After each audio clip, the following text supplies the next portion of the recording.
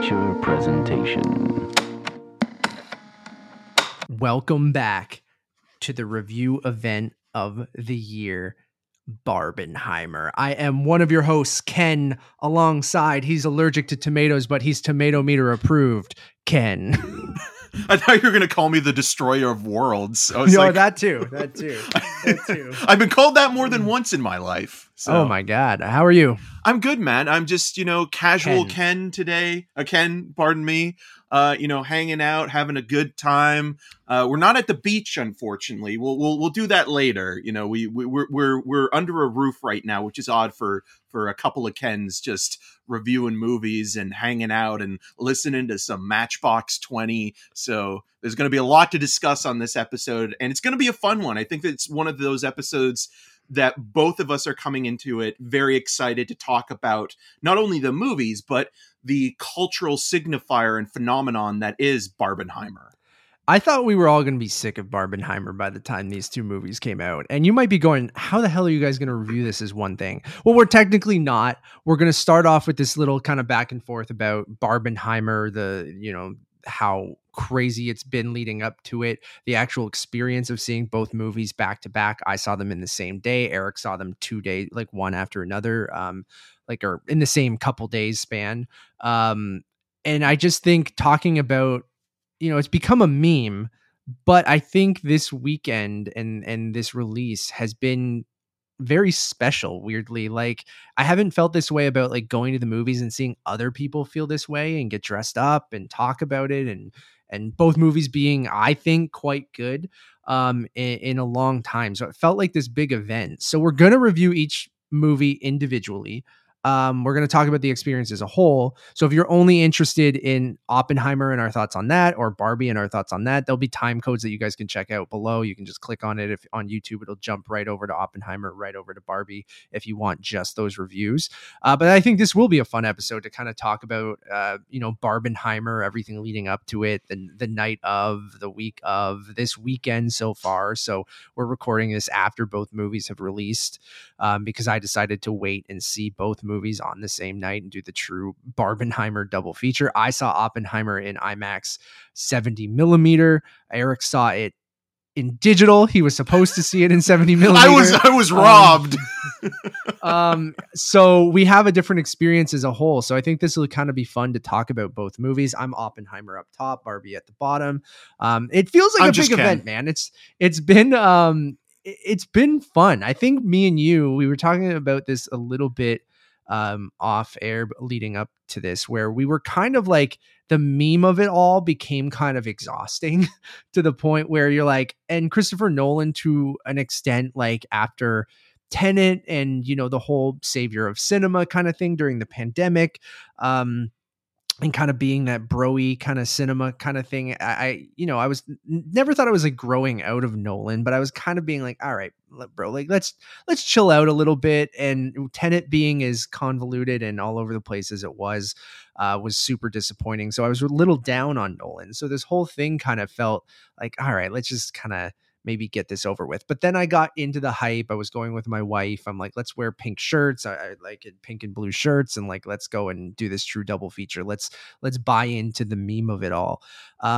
And then, man, I tell you, we did that double feature, and I don't know if Barbie ending with Barbie and it's kind of very positive, candy coated, like fun energy just like woke something up inside me that like the cynicism inside me just kind of went away, and made me kind of look at this whole experience as something kind of special. Like, I know that's kind of weird to say, but like, I mean, two guys who love going to the movies, who want movie theaters to succeed, who want them to stick around forever. And we've been in this weird time where they've been up and down. We're in an actor strike and a writer strike right now, which we fully 100% support. Like, we're covering these movies still because I think they are works of art that are worth criticizing and talking about and celebrating, but we are fully in support of the actors and writers getting their due. And Barbie, I think, kind of even has a little bit of that in there, taking down corporations and capitalism and all this kind of stuff. Weirdly, it's a Barbie movie, but we'll get into that. So yeah, it's just been a wild week, man. Like, I'm kind of rambling right now, but it's felt special, and like going to the theaters and seeing people dressed up and seeing people in pink at Oppenheimer and groups of girlfriends going to Oppenheimer and then going to see Barbie after. You see couples going, and like even if you did them 2 nights after each other, like it's really kind of boosted both films, I think, a little bit. So it's been kind of a fun week and a fun weekend so far.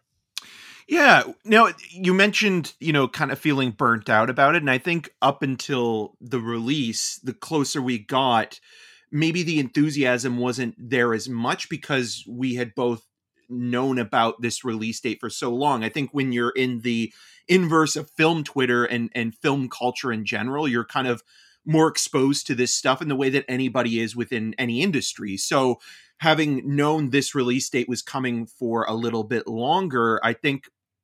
And also with the marketing, the marketing was the one thing that wasn't really hooking. I know with myself, I wasn't really interested in either one, even though I was going to see them based on the filmmakers. But, watching the trailers, they didn't do much for me.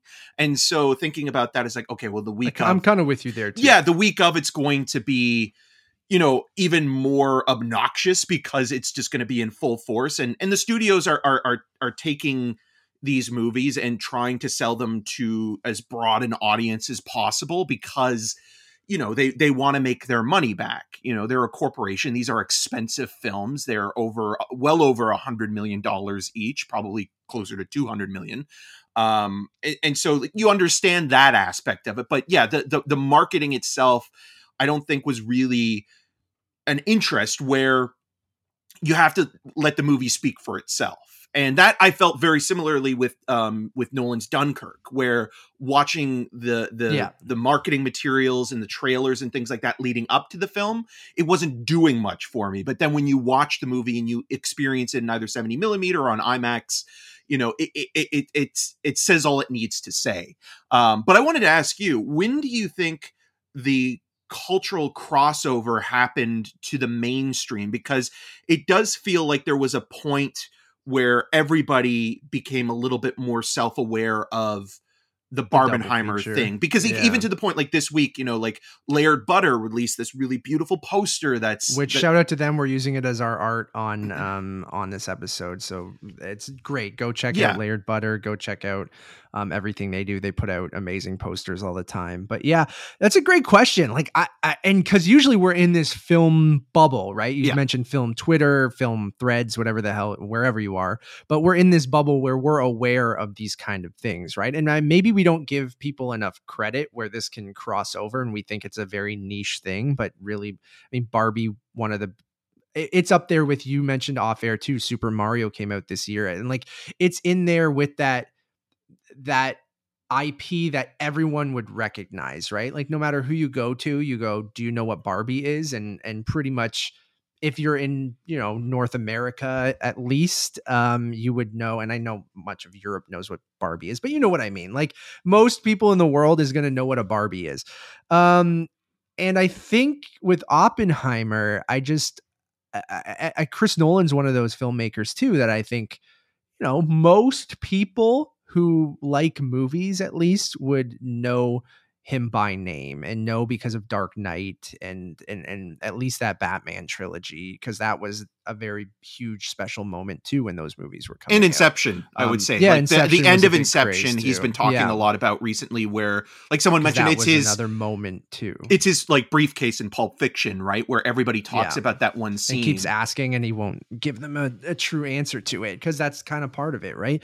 So yeah, I think probably, it starts on things like Twitter and TikTok, probably. Like, I feel like it starts on Twitter and you get the film people kind of joking about it, being like, one of these studios have to move one of these, right? They can't compete against each other. But then you start going, well, in the very binary, male skewing versus female skewing content in a Warner Brothers, the David Zaslav of it all. Yeah. So, I could see both studios being like, well, it's counter programming, like the guys want to go see Oppenheimer and the ladies want to go see Barbie, which is like the Dark Knight and Mamma Mia of 2008 rises again.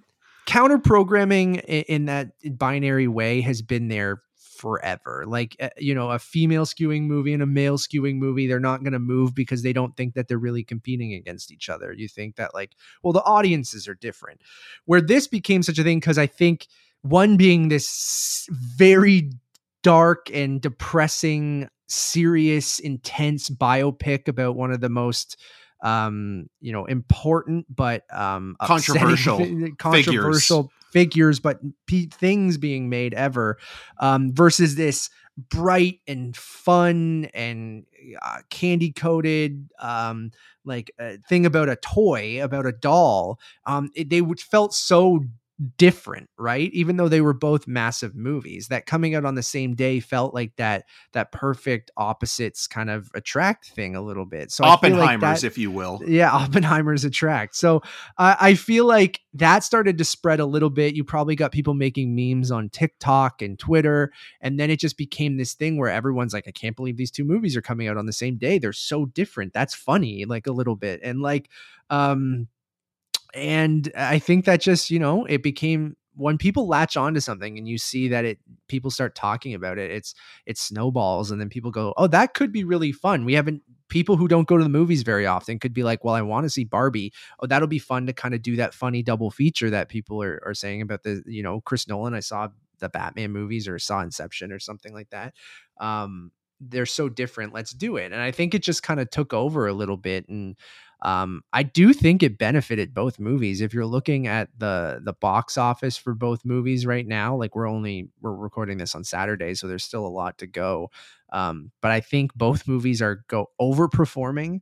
Like Barbie was but tracking for 140, 150 million. Oppenheimer was only tracking for 40 million. And like, it looks like Oppenheimer might double that and almost do like 80 million. And then Barbie might do like 155 to 175 in there. It's hard to say because we're still early in the weekend, but, I really do think sticking with these dates helped both movies. Like, I really do think that there are a lot of people doing this double feature that might not have seen one or the other movie. You know what I mean? Like, I think a lot of people going to see Barbie might not have watched Oppenheimer in the theaters, but are seeing Oppenheimer in the theaters because of that fun double feature. And I think there are lesser so, but people going to see Oppenheimer that are then going to see Barbie for the same reasons. So I really do think that it really helped Oppenheimer, I think, because I think if you look at Dunkirk and some of Nolan's less flashy blockbuster action movie kind of movies, like they track a little bit lower, right? Like, even though he's one of the most popular, most famous, like biggest filmmakers in the world, I still think a movie like this, a 3-hour, like slow movie, even though it's paced kind of insanely. Well, but a prestigious biopic being released yeah. in the summer movie season instead of the fall or winter, when this is the time of year that is usually reserved for blockbusters. Even in that way, you're talking about counter programming. Oppenheimer is also still counter programming in that sense, that it's a drama.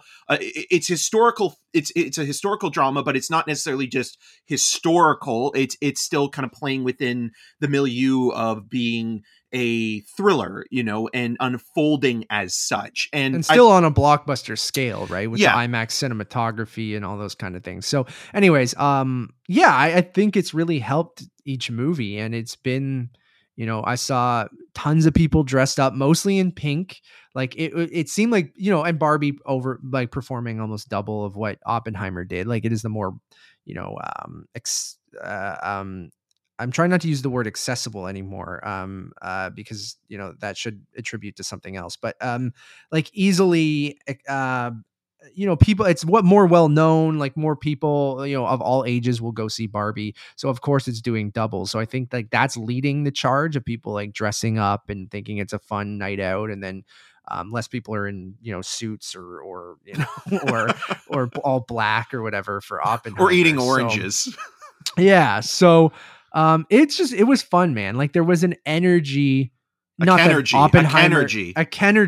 to Thursday night when I went, that I haven't felt since probably Avengers Endgame. And I know that wasn't that long ago, but, I I remember us frequently getting this when movies were a little bit more spread out, and I'm thinking in that Dark Knight era, which is quite a while ago now.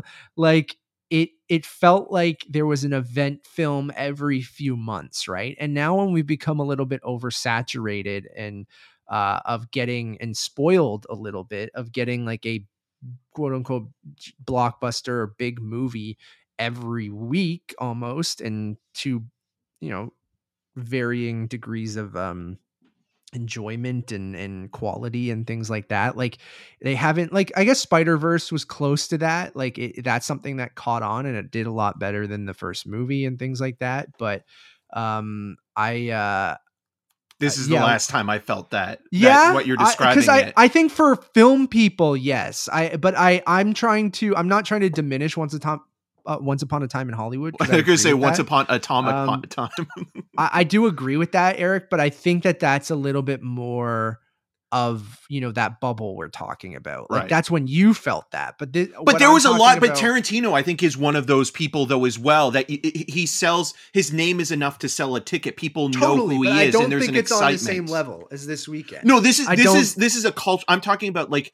This is a cultural phenomenon, but in terms of like getting like I'm looking at Once Upon a Time in Hollywood is more so like closer to Oppenheimer, where you have a film that isn't necessarily a summer blockbuster per se, but it's getting a big profile summer release. And this was also Tarantino, you know, selling this to Sony at a time where he was, you know, leaving the problematic era of working with the Weinsteins and finding it's the same kind of place. Situation as Nolan leaving Warner Brothers. Yeah, too, right? Yeah, and it feels like that in some ways. Like even watching it in 70 millimeter at Varsity with you. Like, and Nolan owes Tarantino a little bit because Tarantino was that guy who forced everyone to put 70 millimeter projectors back in their cinemas. And then, you know, Nolan's done a lot for IMAX. So I guess that's a good, unless you had anything about the double feature thing. I mean, I just wanted to quickly mention, like with the double feature of it all, I saw Barbie on Monday, and then I saw Oppenheimer on Wednesday. But I think thematically, what's interesting, even though they're very different movies, they're both moral quandaries and existential dilemmas within the narrative that they're telling and the narrative that they're showing you. And I think that that's kind of interesting as well. Like, and they're both, I think they're films. Like if you really love them, you can go back and get so much more on a second or third watch because they're so densely kind of, impacted with all this really good and interesting stuff that I think on a first time watch, you're just taking in the experience. Where I'm really excited to go back and watch Barbie. And even though I'm more mixed positive and with some caveats on Oppenheimer, I do feel I would maybe get more on a second viewing of it, because I agree. I remember my experience with Interstellar almost feeling very similar to this, where the first time I saw Interstellar, I liked the film quite a bit, but there was still some things that are holding me back. And we'll talk about it with what's kind of bothering me with Oppenheimer. But with Interstellar, then rewatching it a few years down the line, I found myself loving it even more. And I almost do feel like it is the closest thing to being a personal and emotional film from Christopher Nolan, who's somebody who's known for being very cold and, clinical and calculated in his mythology and his methods as a filmmaker. Yeah, I totally agree that that weirdly the movies work well as a double feature because of some of those things that you mentioned, and it almost just worked out perfectly. And the comparison to Interstellar is interesting because I was talking about this with my wife last night too, and I felt very I really like Oppenheimer, I think a little bit more than you, but I still think in the grand scheme of things I prefer more sci-fi actiony Nolan stuff, although Tenet removed. But like it did remind me of Interstellar in the sense where I was very tepid on Interstellar, or thought it was, good, not great when I first saw it. But that's a movie where each time I watch it, I like it more. And and it kind of slowly rises up for me. And then if you're ranking Nolan movies, and like the experience of that in IMAX, like each time I see it, just Interstellar, is I think super like it is an experience, and Oppenheimer too is as well. So I guess we can kind of move into that, because like before we kind of review both movies, I can talk a little bit about how it was seeing the film um, in IMAX 70 millimeters. So you were supposed to see the film on regular 70 millimeter at Varsity. Yes. Unfortunately, the print didn't get there in time. So it was a DCP. What they said to you guys. Although I also heard reports that their projectionist might have quit at Varsity, so that's why like it didn't work properly on the first night as well. There's a lot of stuff, so we can kind of talk about all of that here. So, you know, I think you can tell by both of us, we both enjoyed both movies to various extents. We both love Barbie. I thought Oppenheimer was quite good. Eric thought it was, you know, mixed positive on Oppenheimer. So there's our, you know, opinions on that. Full reviews coming up, time codes. Like I said, let us know which movie you guys did first in the comments and stuff like that. I would love to know which way you guys think is you'd like to Nolan which them. films you saw first. So anyways, the 70 mil. So yeah, I went to Cineplex Vaughan here in Toronto. So there's only like 30 cinemas worldwide that are playing it on IMAX 70 millimeter or are capable of it. 2 of them are in the GTA, none in downtown Toronto because they took the 70 millimeter from Scotiabank. So it's only a laser IMAX, which is still full frame, but it is digital. So it's still a good experience at Scotiabank. Usually I haven't seen Oppenheimer there, but it is digital. So Cineplex Vaughan, Cineplex Mississauga are the 2 theaters near us that are playing it in IMAX 70 millimeter. Varsity Cinemas is playing it in regular 70 millimeter. And Scotia's playing it in laser, like it's digital. That's what I just mentioned. Yeah. And then usually we would have had the Cinesphere, which can play IMAX 70 millimeter as well, but it is closed right now because it's being renovated again. And there's a giant shit show down at Ontario Place where the Cinesphere is, which is the first ever permanent IMAX theater. Very awesome place to see IMAX movies. Anyways, that's a little history of the GTA IMAX theater. So I went to Vaughan. First showing of it, 6 p.m., very first showing in IMAX 70 millimeter. It felt like TIFF a little bit, Eric, because like seeing the double feature of Barbie and Oppenheimer, and I ran into our friend Shaq, Mark Weingust of Layered Butter. There was Patrick Tommaso was there and went viral because of showing a video of when the show broke down halfway through. Not broke down, but stopped and then restarted. So there's a lot of people there that like I knew, and you bump into people, you're saying hi. Shaq's seat was actually right beside ours just by like not even on purpose. He's like, where are you sitting? I'm like, oh, I'm J26. He's like, oh, I'm J25. I was like, amazing. So sat with Shaq, watched the movie. And you brought up Tarantino and Nolan's in this camp too, because they're 2 of the only guys that are like, well, they're film directors too. That's one thing. 2, I think they get a little bit of that because they are those guys that are so hardcore when it comes to shooting on film, and not only just shooting on film, but making sure places project on film, which they're 2 of the only guys that still like will go, I'm not making a movie unless it's at least projected on film in a handful of spots. So PTA as well is in there. Yeah, he does. Yes. Yeah. You're right there. But maybe not to the extent as those 2 guys, I think. Like, I think he gets like you're right. I think all 3 of those guys are traditionalists where like they're the ones that are keeping photochemical film and tech alive, where if it wasn't for those bigger names, maybe it would be a rarity. Not to say that there aren't other filmmakers that are using it, because there are, but in terms of just, you know, shooting on film, and Nolan in particular shooting, I think actually projecting and getting shooting on. I think with Nolan in particular, like he's been talking very much about using, you know, the black and white analog IMAX film for this, and it being kind of a rarity. For this, exactly. Yeah. And so you have things like that where that is a selling point to not only people that are interested in the technical side of film, but the Puritans of cinema, the ones that will go to a movie because they want to see the texture on screen. They want to feel like it's projecting that way back to them. And there's not many people who do that, and we just mentioned the few. So it does feel like an experience. Like every time I go into one of those IMAX theaters to see a Nolan movie on 70 millimeter, and we were kind of robbed of that of Tenet, right? Because we did go see Tenet in Whitby on digital on a regular 239 CinemaScope kind of widescreen, and I've never seen it in IMAX. So maybe I saw the opening in IMAX at Cinesphere when they did that little preview. So maybe I do think it enhances his movies. It makes them feel like more of an experience. There is no one else kind of, we did have Jordan Peele shoot on IMAX film, but it was never projected on IMAX film. Which was also Hoyt van Hoytema as the cinematographer. Yeah. So obviously I think that was intentional there. And it does. So without getting into the movie, which we will do in a moment, but the whole experience of it was great. I mean, mind you, it did shut down 2 hours and 20 minutes into the movie. Like it just stopped. The first minute or so, there was nothing on screen. So it started and we could hear it, but we never saw the Universal logo or Syncopy is it? Yeah. Syncopy logo or anything like that. It finally realized that there was nothing on screen, and they turned it on when that quote comes up at the very beginning in the fire.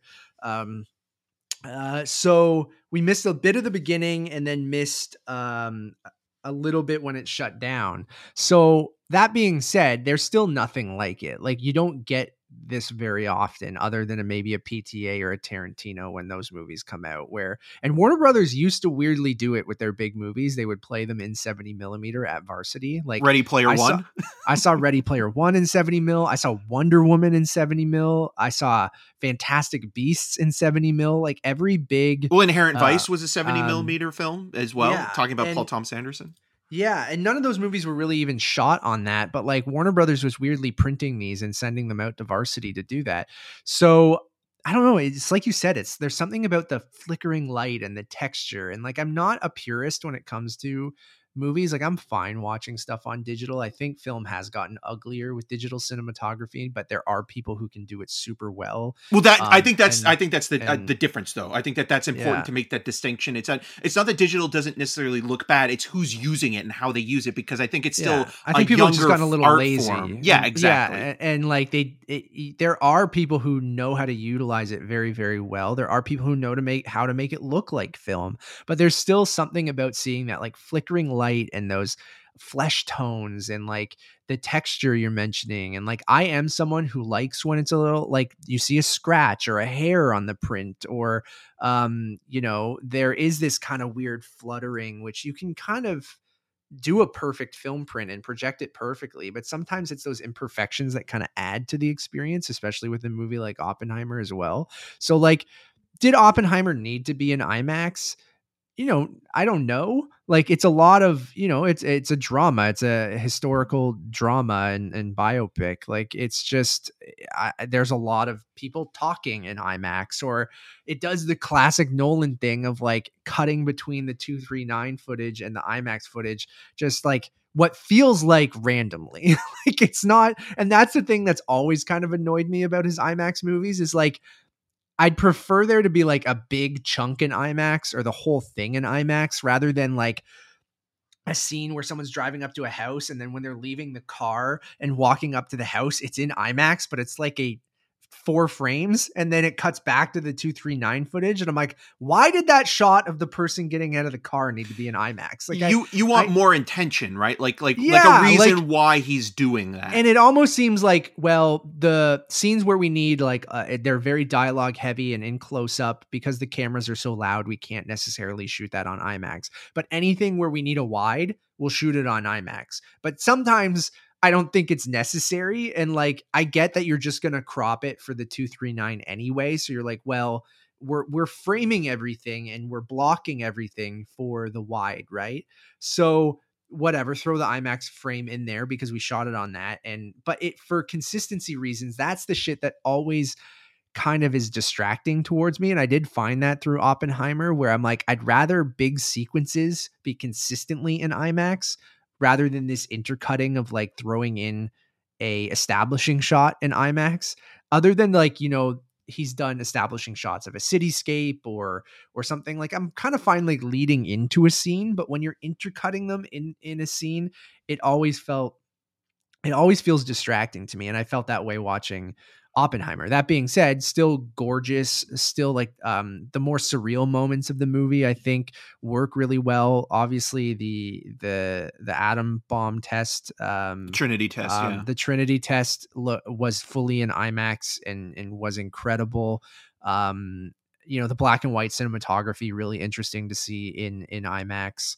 I do think if you have this available to you, because there's only 30 of them in the whole world, so it is very rare to be able to do this, you should go see it in 30 millimeter, 70 millimeter IMAX. Even with the distracting intercutting between the footage and things like that, like it is gorgeous. It is like seeing just people's faces in this gigantic IMAX cinematography and the pacing of the movie. And Nolan is so good at that kind of stuff that like even something that should be very dry just feels like it has this intense, like incredible pacing to it all, that like he's just in every movie, he's just, for better or for worse, like it's wild to watch sometimes. So all of his movies do have this intensity to them, and that is enhanced by the IMAX stuff. So overall, yeah, I do think you should go see it in IMAX, because like he is one of the only guys who is a master of that format, I think, and can afford it. I think like if it wasn't because of the movies that he's made previously, the Dark Knight trilogy, Inception, Dunkirk, Interstellar, if it was him just coming off of Insomnia, he wouldn't be able to get these kind of movies made. But because he's earned that in the last almost, I think, 2 decades now as a filmmaker, he's able to champion this very rare experience that I think you are making a really good point about, if you live close to one of these theaters, support the theater as well, because you don't want to lose something that is such a rarefied thing already, where you don't want them to be like, it's not worth the hassle, right? Yeah, like, we're going to turn it into some condos or something, Yeah, or even just studios going, well, is it really worth printing these film prints and things like that if not enough people are going to them? But like, I do think there are enough of us, whether it's those people in that bubble who really do care about that stuff, and then it being this kind of event kind of thing, because movies are mostly shown on digital. I think even some people outside of that bubble are going, oh, I've heard it's projected on film, we should go see it like that, because we don't really get that much anymore. I mean, the technical issues that we've heard about this weekend, not great, but that's what you get when you kill a format and try to bring it back once every 5 years. And like the podcast. Like when you don't have people properly trained, like I heard, I don't know if it's true, that they had to fly in someone from IMAX in California to run the IMAX prints in Mississauga and Vaughan. Oh, wow. Because they don't have anyone trained to run such a, like, it's a crazy print. Like, it is humongous, and those projectors are hard to run. And if you don't have people that know how to use those IMAX film projectors, you had to bring in people to do that. And then regular film projectors, there's still not that many people that are able to kind of do that. Like, I worked at a movie theater at the tail end of film and the beginning of digital. I was at the Oshawa Cineplex when they were getting rid of all their film projectors and putting in digital. So I was still able to get there, and they would train normal teenagers to just run the film projectors, right? But now I just feel like that's why you're getting so many issues at all of these screenings, which I would just say be patient and understand that that's part of it. Like, would I wish that Cineplex would be better at this stuff? Yes. That's a whole other can of worms though, right? Yeah. Where Cineplex, I think they could do better. Should they this could have treat been their at TIFF? employees Yes. better. Yes. Well, because I'm just looking at this now. So the IMAX film print is 11 miles long, and it weighs 600 pounds. So they had to build a new platter for it because it was so big. Because the maximum was 2.5 hours, which is why a lot of Nolan's other movies were right on the dot at 2:30, and then he got them to extend it to 2:45, and now he got them to extend it to 3 hours. So, and he's like, I think this is as high as it can possibly go if you want a movie on film in IMAX. So that's the experience of seeing it in 70 millimeter. Do I think it's worth it? I absolutely do think if you have it near you, I think it's like a 2-week engagement that they're doing with the IMAX film of it. So if you have an opportunity to do it, and you're remotely interested, or you already saw the movie in digital or something like that, I still think it's worth, if you can handle it a second time or are interested in it a second time, to go see it in IMAX film. And second best to that, I would say try to see it in 70 millimeter film. Third best, IMAX laser. And then, or IMAX laser, I still think is going to be a good experience. So, fourth, on your iPhone or iWatch. Yeah, the way it was intended. Someone said you should watch Barbie and Oppenheimer on a Nintendo DS and have one screen. Another thing I'm very curious about, talking about July specifically, and we'll never really know probably the answer to this. I wonder how Tom Cruise is going to see Oppenheimer, just because of Oppenheimer being the movie that with popcorn for sure. Definitely. Always with popcorns and movies, love them both. Do we honestly think he goes to the movies all the time? No, I don't think he ever goes. I don't think he eats popcorn. I said like those are the first three kernels of popcorn he's ever eaten. Yeah, the popcorn from Cineplex, the CGI popcorn. Yeah.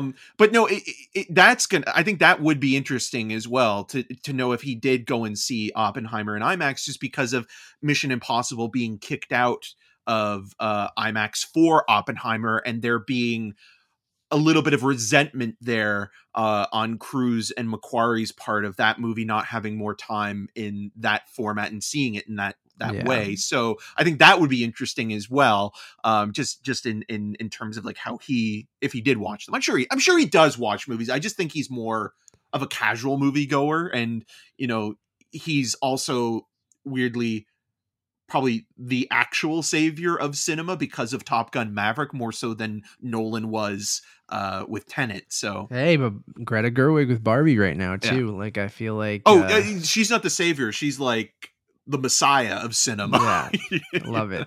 All right, so that's kind of gonna wrap up our experience of Barbenheimer as that double feature in IMAX 70 millimeter. How did the digital look, Eric? It looked fine. It looked fine. It had kind of a faux film texture to it, and seeing it in the only thing I didn't like about it, and this is just the layout of Varsity, and it's not necessarily Varsity's fault per se. Varsity 8, right? Varsity 8. It's that you have the sort of the is it the old school kind of it's not stadium seating, it's like a classic slope seating kind of thing. So it's almost like playing a game of Russian roulette in a way, because you never know who's going to sit in front of you. You don't want a giant to sit in front of you. Yeah, exactly. So I was lucky there where Kyle, who took the bullet for me, somebody did sit in front of me that was much taller, but he was like, I'll switch with you because you need to see this for review. So I just wanted to say thank you to Kyle for that. And my experience with watching Barbie, I saw it at a promo screening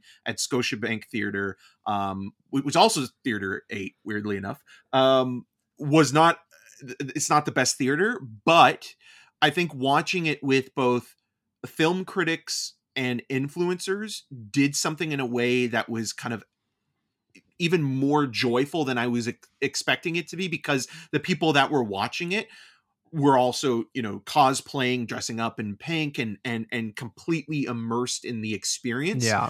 And that on top of it being a great movie truly, I think, makes for one of the best experiences going to the cinema this year, and such one to cherish. So I think, like, again, maybe before we go into the reviews, maybe we should talk quickly about like what you would recommend, like what film you should see first.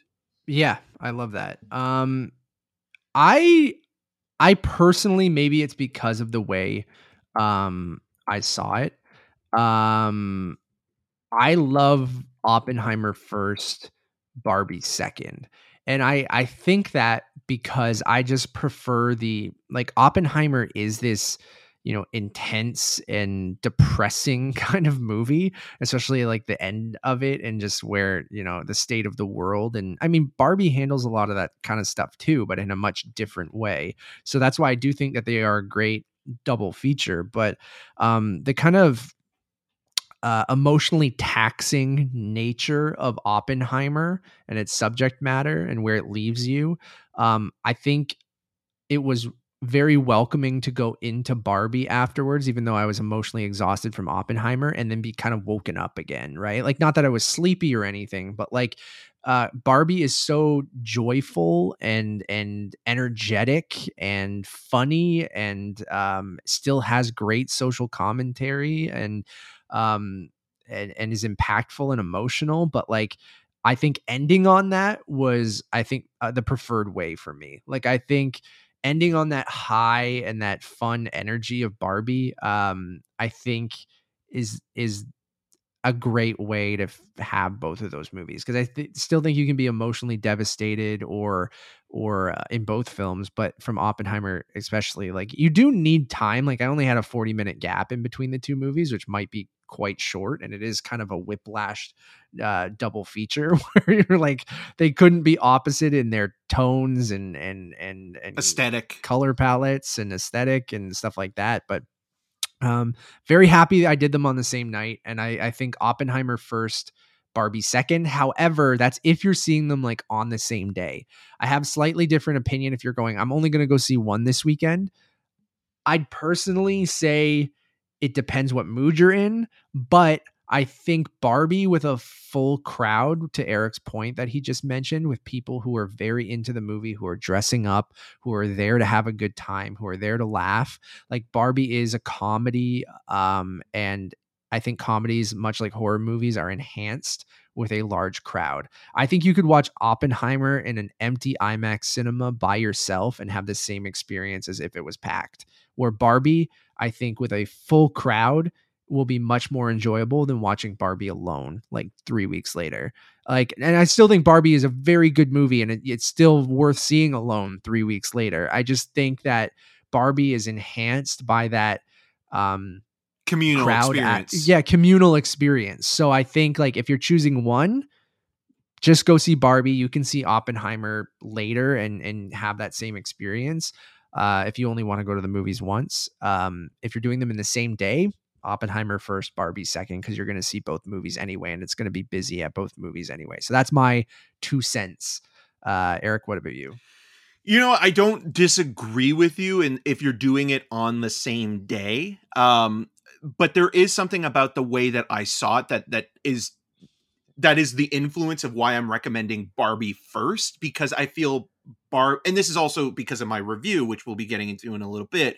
I think Barbie is the better movie. I agree. Just by, and not even comparing them in terms of like themes of existentialism and things like that, but more so with the feeling that it gives you after watching it. I feel like if you're watching Oppenheimer first and then you're going into Barbie second, and you only have, say, 40 minutes or even less time than that to digest, Oppenheimer is such a weighty movie that and again, Barbie is as well, but it's so depressing that there is something a little bit more, there's a pick me up about Barbie that feels like when you're watching it and where it ends, that it's okay to have these thoughts and considerations about life and be depressed, but also, you know, want to dismantle the patriarchy and things like that. But there is a not necessarily an overly positive message to the end, but one that it's assuring that we can keep going on, that we can keep moving on as a human being, where the end of Oppenheimer's pretty nihilistic. And it leaves you in a place where it's like, he was able to, you know, do what he had to and explain his side of the story and, you know, move on. But that guilt that he's racked with as a person for potentially being responsible for the deaths of millions, thousands of people is something that it holds a lot more weight there. And because it is a historical biopic, I think you're going to kind of be almost entrenched with that a little bit more than you are with Barbie, where Barbie, again, that feeling of coming out of that euphoria, that pleasantness, that feeling of like you saw something that is both cinematically satisfying, but also very smart with how it's handling its approach to IP and product placement. And we've seen a lot of that. You alluded to it already, but we've seen that with not only Super Mario Brothers and Dungeons and Dragons, but, you know, even with Air and Blackberry and Flamin' Hot, you know, all these movies that, even Spider-Verse, you know, that are that have that kind of double-edged sword of trying to market these movies as popcorn entertainment that have a little bit more to them based on the prestigious nature behind them, the directors, the writing, the cast, but there still is, okay, well, is this movie kind of selling you on these things still to buy them after the fact? Yeah. Cool. Yeah. All right, let's get into, all right, you know our opinions. We think both movies are worth seeing. That was mostly spoiler free, but we're going to get into reviews of both films, which will be complete with spoilers. The movies are out now. You should go see both. If you haven't yet, come back and then you can kind of hear us discuss both movies. Eric, what do you want to start with? Oh, that's a perfect, that's like where do reviewers start with? Yeah, like I don't think many people are going to separate this, but we thought like this was a fun thing. Like a lot of people have their reviews out for both movies already. This is kind of, I think, an interesting way to do a podcast review of this movie because you're talking about them as that double feature, but we will review them individually. I say we start, let's start with Barbie because I think we both are very enthusiastic about that movie. And I think, you know, Oppenheimer will be a good conversation as well. But I think we both really, really loved Barbie, and which is a wild thing to say. And let's start there. So we are going to begin our review of Barbie. If you haven't seen it, we're spoiling the shit out of it. Please go see it. I think it's definitely worth your time. All right, we've kind of gone over both movies, but I'll kick it off too, and we've both kind of alluded to this, but I am amazed by this movie. I think it is a masterpiece, and I think it's the best use of IP I've seen in a quite long time. As this, I tweeted this, so if you follow me or hearing me repeat myself, but like as this Trojan horse to get a studio to give you $150 million to make this, you know, movie that includes this very feminist movie about, you know, this, how it is to be a woman and to be human and to just having wonderful social commentary, but it's also very, very funny. It's one of the funniest movies of the year, if not the funniest, one of the best comedies I've seen in a long time. But then Greta Gerwig just showing that she is one of the best working directors today of injecting this energy and this zest for life and to be a woman and to it was just, I couldn't believe what I was watching. It is unhinged in the best ways, where at every moment it's just like what you're watching on screen is just like I had to like close my eyes and blink multiple times because I'm like, what the fuck is happening, in a good way. Like it's very easy to follow, but like just what you're seeing on screen, you almost can't believe works as well as it does, because it did remind me of, you know, obviously the Lego movie and things like that. There's many other movies you're going to reference, but of recent, of taking a toy and making it more than, and actually having something to say and making it very clever and very funny. So is the easiest reference. You'll get into some more of the deep cuts and film references and things like that. But, I just think its production design is impeccable, is amazing. Its costumes are amazing. The soundtrack is banging. The original song, Ryan Gosling is a wonder. Margot Robbie is incredible. It's just so well put together.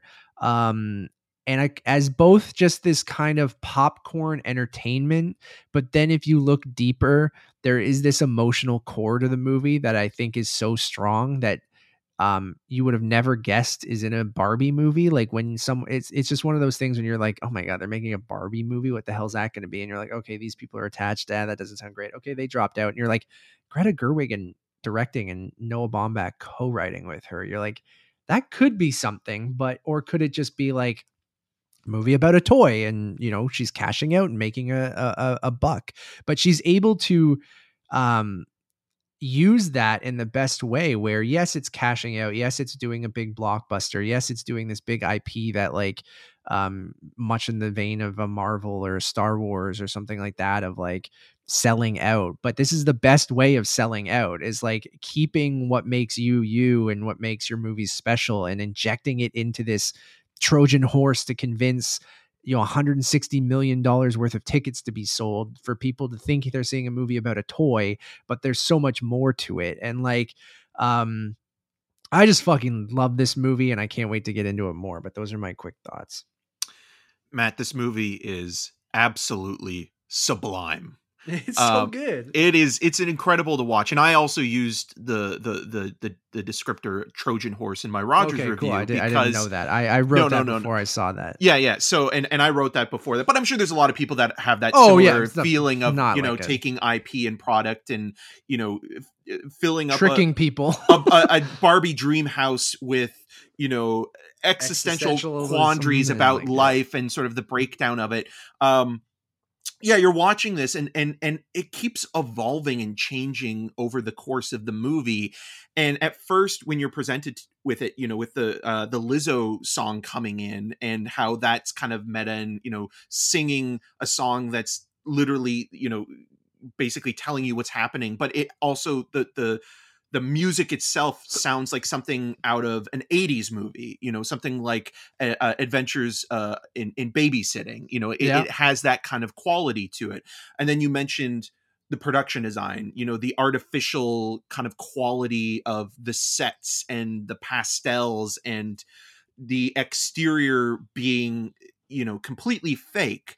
But the way that Gerwig as a director and as a co-writer injects not only authenticity but emotion into the story and into these very kind of fake looking structures is similar to films that she's been referencing over the course of these press junkets. You look at French New Wave filmmaker Jacques Demy, The Umbrellas of Cherbourg specifically, that has had an influence not only on her recently, but Damien Chazelle for La La Land. He talked a lot about it. Yeah. Barry Jenkins talked about that for If Beale Street Could Talk. And he also talked about In the Mood for Love, which I think in Wong Kar-wai's movie also took a lot from The Umbrellas of Cherbourg. So you're seeing a lot of these American filmmakers coming in and taking French influences from the 1950s, and those French influences from the 1950s were taking their influences from 1930s Americana. So it's this weird cycle, that's happening. And then moving a little further away from the 1950s because Jacques Tati didn't fit into that criteria. But Playtime is one of those movies that uses its sets as a way to choreograph almost dance numbers. You watch a sequence in the Mattel building where Barbie is escaping from Will Ferrell's Mattel CEO, and the way that people are moving in and out of the scene is right out of Playtime. It's like just the movement of human bodies in a unassuming kind of corporate office, but the symmetry of it all is fantastic. This would also weirdly make a great double bill, not just because Margot Robbie's in both and they're two of the best films of the year, but even like looking at Wes Anderson. Wes Anderson's a guy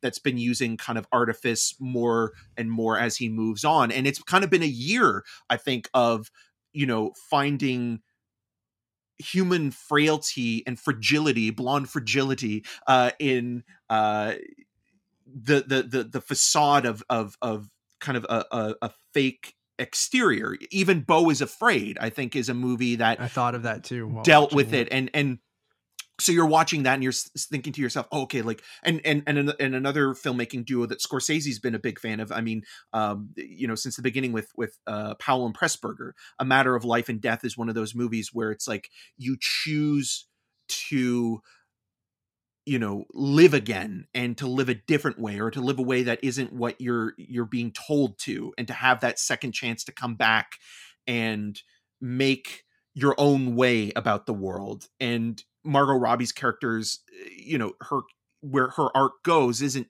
dissimilar to David Niven, or even, someone, and I can't believe I'm going to, partly it's a remake, but you look at Wings of Desire, or the remake of it, City of Angels with Nick Cage, Bruno Ganz and Nick Cage's character, where it's like, do you want to live among the people as a human being? And that conversation is very similar to those movies, and that being a reference point.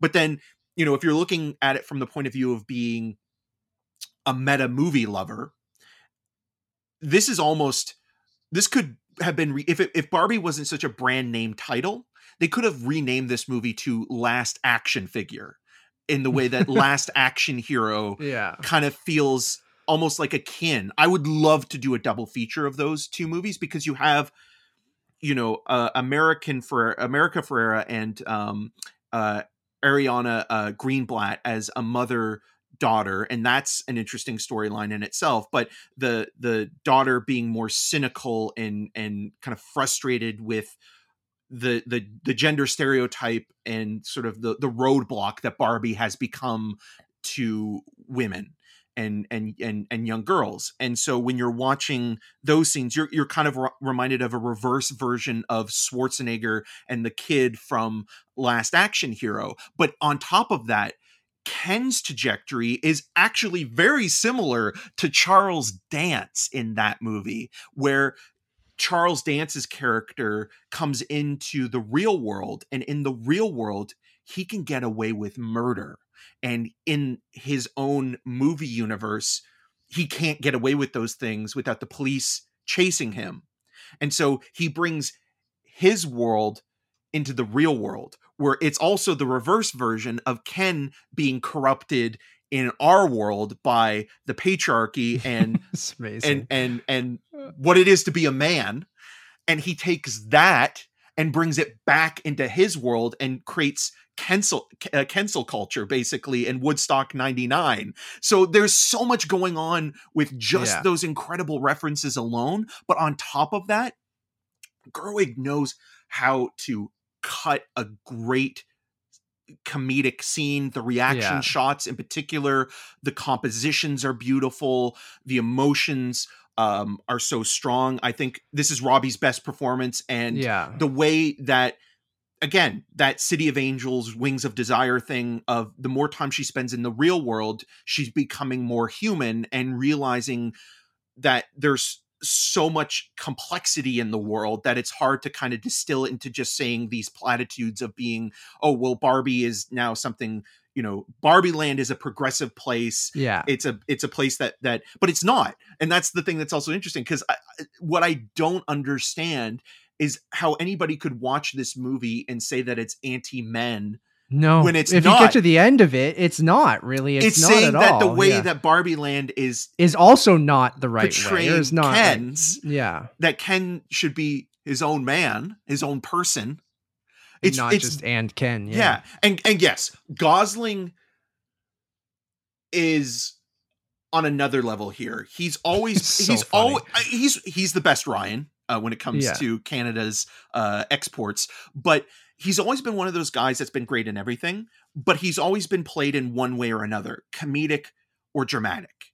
He is such an amazing comedic talent. Just certain expressions, physical gestures are incredible. As a dramatic actor, he makes you feel incredibly moved by his performances, but no filmmaker has utilized both in the same movie up until now. I think Greta Gerwig uses both, and even in the same scene where you feel incredibly sorry for the man or the plastic man, the toy, but at the same time, you understand where the character is learning sort of these bad behaviors. And I think that's another really important thing about this movie. And Gerwig understands this throughout the entire movie, is that Barbie Land and the way that these characters are interpreting the real world is through the eyes of a child, because it's children. It's children playing with action figures, and how children interpret the world is how these action figures interpret the world. And so it never forgets this. This is basically the best live action Pixar movie that Pixar has never made.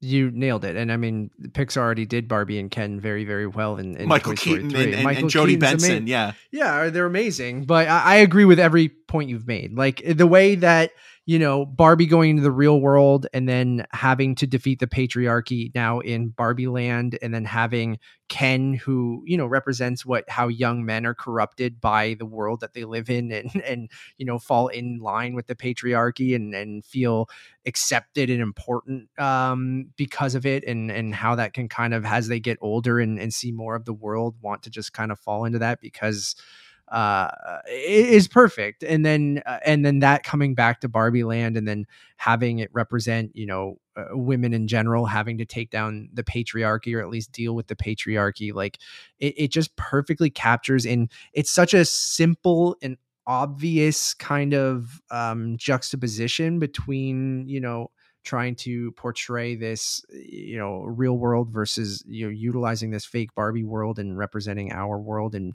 what it is to be human and be a woman, but using toys to represent all of that. Like it goes so much deeper than surface level, even though at its core, it's a very simple kind of concept. And like, yeah, there are like Ryan Gosling, man, like it's just like every fucking moment is so funny. You brought up William Zabka in Cobra Kai, and young playing that William Zabka in particular. When anytime William Zabka wears a headband, and that perfect. platinum blonde hair, and there's certain expressions that Gosling it's that has. perfect himbo kind of performance, right? But then there's quieter moments from Robbie where I just wasn't expecting in this movie. There's that moment at the bus stop with the older woman that has been brought up a lot in articles lately, of how that's the one scene Mattel wanted to cut, and they fought for it.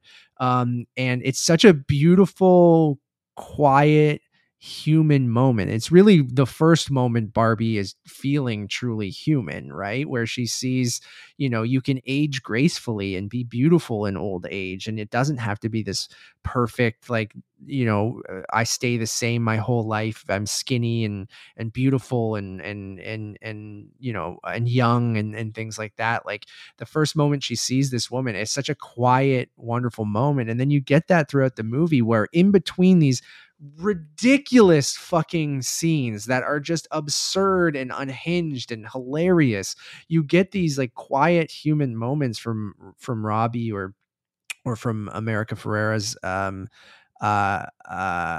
character and her daughter, and like you get these montages of families and life and women, and just like that's the kind of stuff I wasn't expecting throughout the movie. And Gerwig, just like you said, it knows how to perfectly place those moments in between on eccentric crazy dance music number from Ken or whatever, right? Like, or like the, you know, or this zany kind of Mattel office building scene where, you know, Will Ferrell, again, the Lego movie comparisons, he's essentially Elf too, an elf, because he was Barbie in Elf.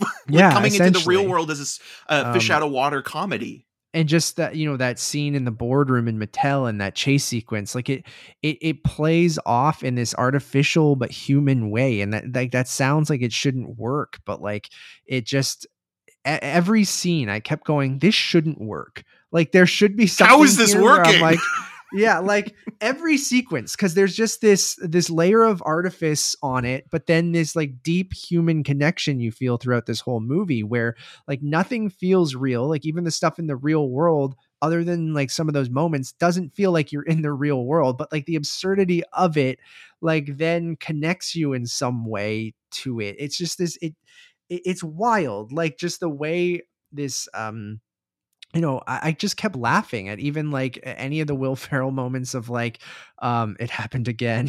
Like, and then them describing Skipper, yeah. Pardon me. And then like, it's just like the absurdity of the real world matching Barbie land, and just like using that to point out the absurdity and how we are in the real world by making it as artificial as Barbie land, of being like, what the fuck is this? Like, this world that we live in, like, and we need to fix this shit. And women have been treated so poorly, and like, well, even men men are being led down this road of thinking you have to look like Sylvester Stallone in a Rocky poster. No, it's a very feminist movie, but I agree that it's not a man-hating movie at all. Like, I think it takes a lot of shots at men deservingly, like, and they're very funny and they're poignant and they're perfect.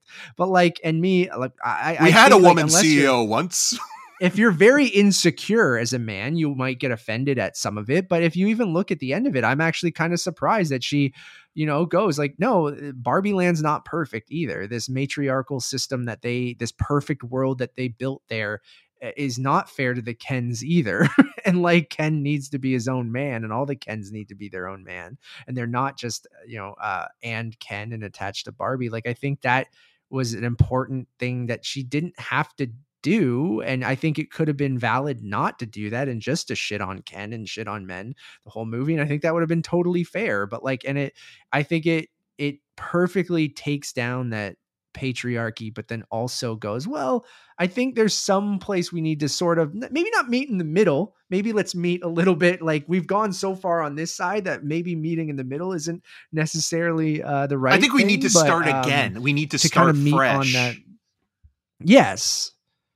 And they, even the line of being like, if the Kens can even get to the point how women are treated in our society, like, then that's a win for them. And I think that's so good. And there's so many great moments. Shout out to Michael Cera, as Ken's buddy, Alan. Like, every moment from Michael Cera is amazing.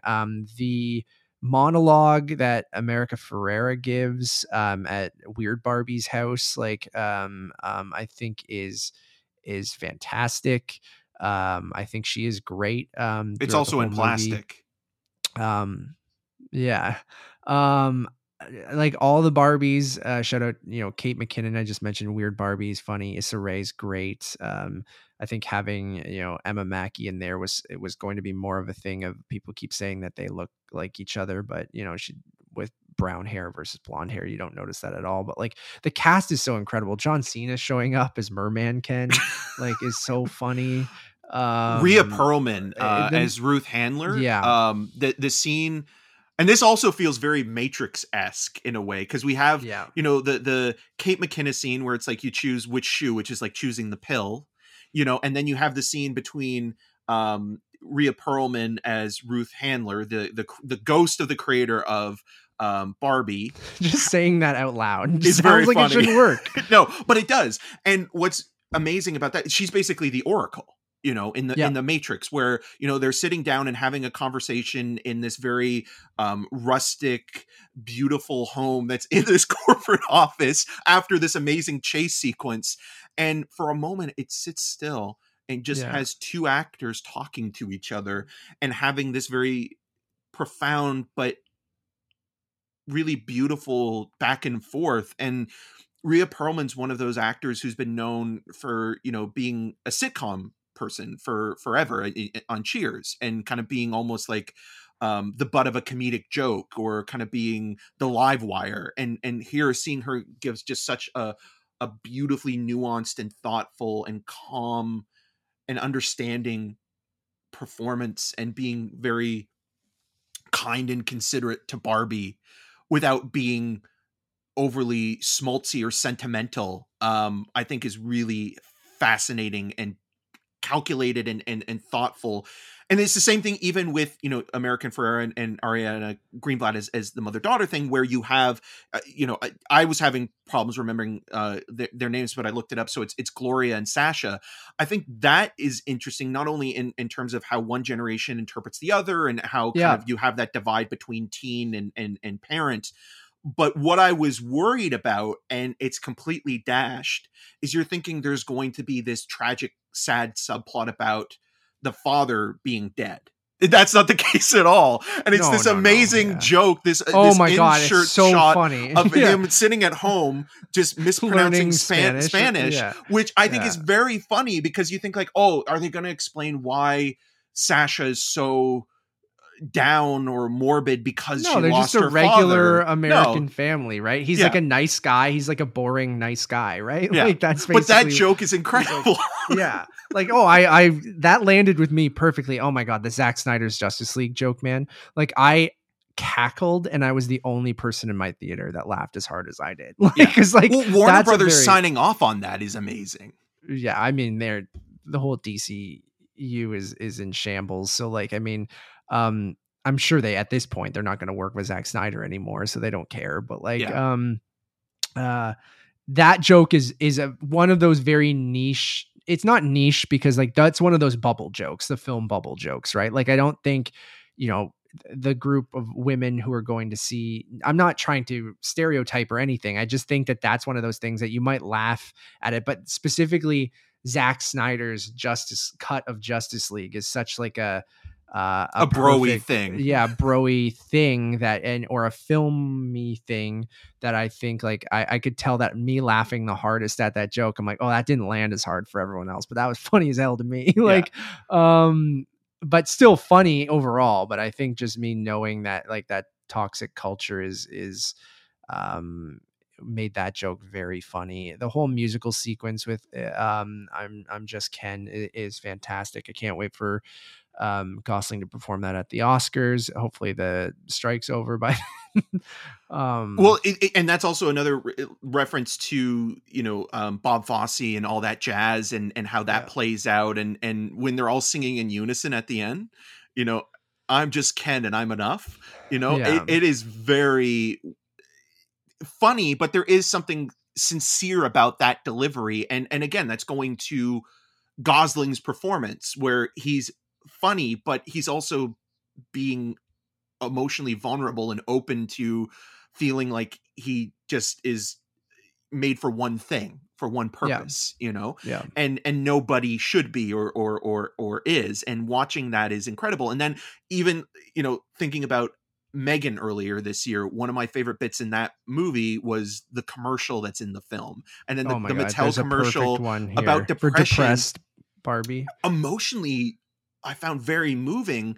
Yeah. Because when my mom and dad were divorcing, my mom would, every time she'd pick me up from school or the babysitters, me and my brothers, the two things that she would always watch all the time was Oprah, but then she would also watch the 90s Colin Farrell BBC Pride and Prejudice over and over again when she was going through a lot. And so watching that, I was like, that hit really hard. And that really speaks to, I think, like finding comfort in something that you love, but maybe also at the same time, is because Jane Austen was, ahead of her time and was also a feminist and things like, and that's just interesting as well, because it's not, you'd think like Greta Gerwig would, do a meta thing where she would add like a version of Little Women or something like that. But no, it's like the I think it's 97 or 96 version of Pride. Maybe it's a little bit earlier with Colin Farrell and Jennifer L. And so, like just those little touches as well, I think speak so much to all generations in a lot of ways. Like even having Helen Mirren as the narrator that comes in from time to time and mentioning, we understand that, maybe it wasn't the best idea to cast Margot Robbie as this character. When you want to feel this certain way about her not liking her looks or something like that. Yeah. But I think that's very normal too. And like, that's what I mean by this being a very feminist movie, but it's a very human movie as well. Right. And then like you mentioned earlier, of using a toy as this metaphor for like even growing up and starting to have thoughts about death and like, that's all. I'm terrified of death. It's one of my like weird anxieties I have that I fixate on. So all of that stuff, I think you yearn for the days of being, that childlike innocence where you just go about your day and everything's perfect, and you're not thinking about real life, right? You're just like, everything's great. My video games are great as a young boy and stuff like that. But all of that you can look at Barbie in the beginning of this, and it's not just about being human, but it's also about growing up and realizing these things. And, obviously that's portrayed through America Ferrera's character projecting that onto a toy, but that's what we all do, and just representing that as this real figure, and just that idea of, as you get older, you start to realize some of these things, and that you start to get scared, or you start to notice these things on your body, or all of this stuff, I think, is very human, right? It's not just, it is very much told from a woman's perspective, but even as a 34-year-old man watching a movie about Barbies, like, I still got so much from the human experience out of all of that. And that's what I was amazed at. And like, so it handles so many different things. And then and it's just perfect, man. Like, it's as close to perfect as I'd want something like this to be. And that being said, I just laughed my goddamn ass off too. Like, I didn't expect to have tears in my eyes in certain moments, but just like laughing as much as I did. And it's all very clever, and nothing feels like, like any comedy, some things don't land as hard as other things. But I think more than not, like, it's hitting at like an 80 to 90% clip of like, I'm laughing consistently throughout the whole thing.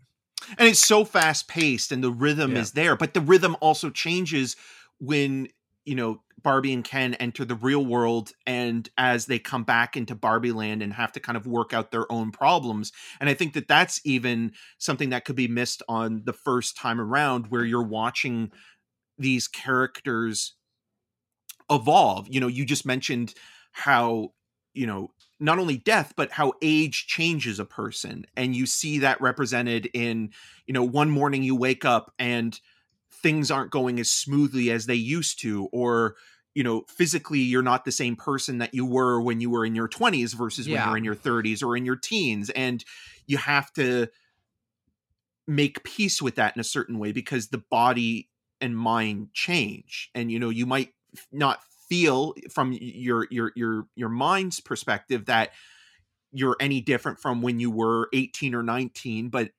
physically you are changing. And so, like, the things that were easier for you in your younger days might not come as easy as they once did. And that is beautifully portrayed in a way where it's both also that bus sequence, the sequence with Ruth Handler, like, when like, Barbie's first having Barbie's problems, right? Yeah. Like when she wakes up in the morning and like the fake shower isn't working, or when she's trying to, float off the top of her dream house and she kind of falls. Like, it's these things. It's like when she's just first wake up one noticing morning stuff, and you realize you're not who you were yesterday, 2 or 3 years like, ago, and I just mean her in those two sequences specifically. And then there's that kind of montage where she's seeing like life, and which I've already mentioned before, like that's going back to those moments and realizing why she was feeling that way and why that's okay.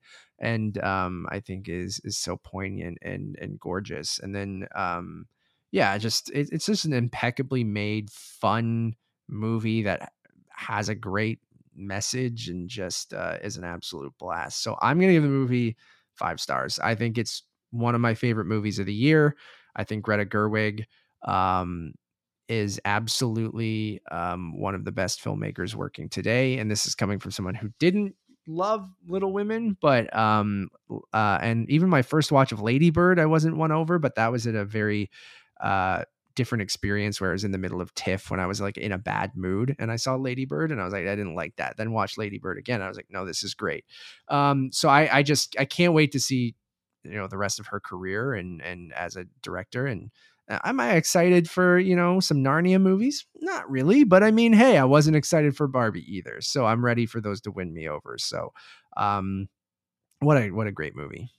Yeah, I'm very close to giving this a 5. I just think I want to rewatch it one more time. So I'm going to give it a 4.5. But even things like the way that I think Gerwig, I think she's older than us, but the way that she brings in the early 2000s into she's 39. Yeah, she's 39. So the way that she brings in the early 2000s into both Lady Bird and this, the Dave Matthews song Crash Into Me in Lady Bird, and how it recontextualizes the song, but still kind of says it's okay to enjoy it for what it is, but you should also look at the lyrics of this and things like that. There's this similar kind of conversation going on with Matchbox 20's Push, and how that's kind of played and turned into this really warped ballad by the Kens, and how Ryan Gosling delivers that. And, even, the use of a couple of bars in the score of Butterfly by Crazy, I think it's Crazy Town. Yeah. Where that was also used in Orange County. I remember that was kind of like a big selling point off of that soundtrack. I know. We're at that part where we're going to start hearing American Pie music and that's what I attribute to the 2000s is all those songs that were in the it's American all new Pie metal, movies. right? But it's also new metal. Like, when are we going to get, that point where, Limp Bizkit is being used unironically in something, or maybe a little bit. They're using this ironically, but I do feel that there is going to be people that grew up with those songs that maybe have nostalgia for them, where maybe we don't, because we grew up in that period, and maybe we did like them then. I mean, I remember liking songs by Puddle of Mud, and then you go back and you're like, totally. What was I thinking? No, I did too, man. I was the king of I love 3 Days Grace and like all of these Trapped and all these fucking bad new metal kind of bands and stuff like that. Yeah, it perfectly handles all of that stuff. Like, I think she would be still considered a millennial, like an elder millennial, like we are too. But but it's just interesting that period that she like hits. That she's taking a lot of nostalgic cultural... for, and like and we'll poke fun at that kind of that era and stuff too, and all the Ken stuff later in the movie. The Casa Dojo, what was it? Casa Dojo. Hold on, I gotta look it up.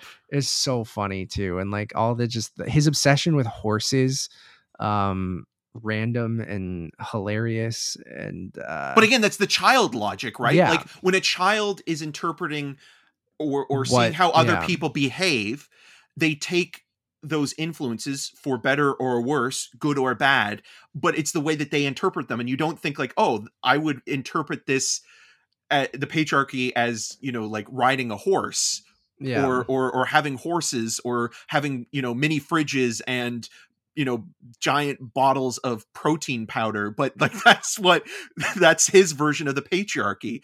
And this is another movie that deals with having a conversation about those things. And obviously I don't want to compare it because this happened in reality, but I think that this is a continued conversation in a different form to what Sarah Polley was having with women talking, totally, these isolated communities having a conversation about how the real world is versus their own world, and what's good and bad about both. And that dialogue continuing in a way. So yeah, 4.5 out of 5. It's very close to a 5. I think it will be once I see it again. But this is just one of the most truly, I don't like using this word, but like, it is a special film, and it really is such a beautifully made movie, but it's also just extremely entertaining and funny and poignant. It's all these things wrapped into one product, and you're getting so much more than what this movie deserves and what Mattel deserves from Greta Gerwig. So and I honestly do think now, after this weekend and after this movie, don't like saying like, oh, I have to compare her to a man or anything, but this is her entering the same level as Spielberg with Jaws or Jurassic Park. This is her big blockbuster that way. And I think from now on, she will be on that Mount Rushmore of filmmakers that I think people will recognize and know moving forward. If they don't already. So, man. Like, I know we gave that title to a couple people. Famously, M. Night Shyamalan was on the cover of it. What was it, Time, or was it a film magazine or something like that? But of like the next Spielberg and stuff like that. Like, I really do have faith that she will be in that kind of group of filmmakers that, and I think, people were cynical about this too, of her like signing on for those Narnia movies and talking about how she wants to be a big director and make big movies. But I think this should prove that she can take what made her great as a quote unquote smaller filmmaker, and inject that into these big, we need more of this. And you can tell how people are going out this weekend with Oppenheimer and Barbie being, one's based on a very famous IP. So that is kind of bending the rules a little bit, but they're not franchises, right? Like they're both original films, using the loosest term for Barbie, but like, and I think they're both, I guess kind of, Nolan is very much a Nolan movie, and we're going to get into that in 2 seconds, but they feel different than the repetitiveness we've been getting out of Hollywood in blockbusters. And this is coming from someone who loves the MCU and loves big action movies and dumb shit like that. But like both of these movies felt like something different, right? And I think we're craving something different. And you can see that in the box office. Spider-Verse, the same thing, right? Showcasing that we want something a little different. Like, even if it is still a superhero movie, give us something fucking different, or like give us something with a good emotional core, or at least great, animation we've never seen before. And in Nolan's case with a biopic, do it in a way we've never really seen before. And I think that's, to varying degrees of success, is something we've never really seen before in a biopic. So let's get into that.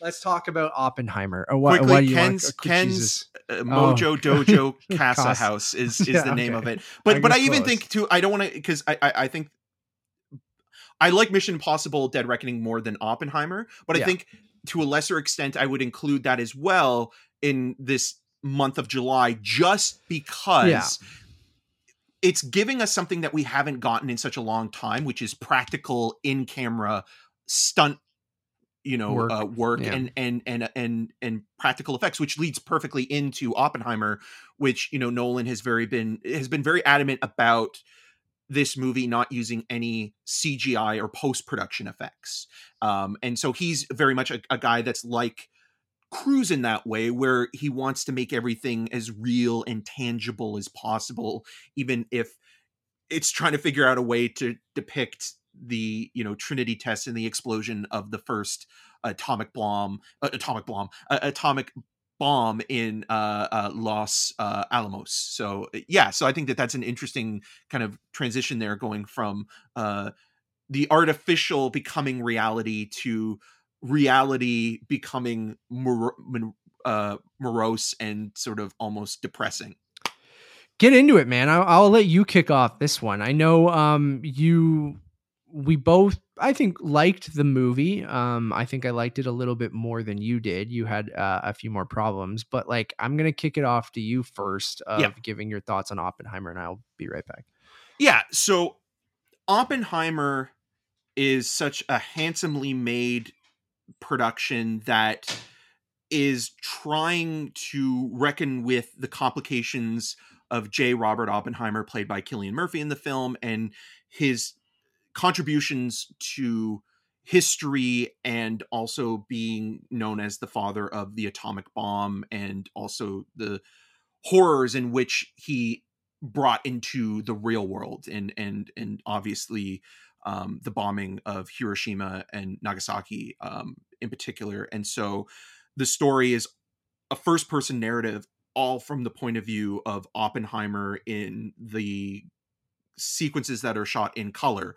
So, it's the subjective versus the objective, and the black and white being the more objective, and that being more from the point of view of Robert Downey Jr.'s politician character, Louis Strauss, who is being sort of, who's up for a cabinet position and being kind of brought into that, but also having to use Oppenheimer as railroading him essentially in these hearings.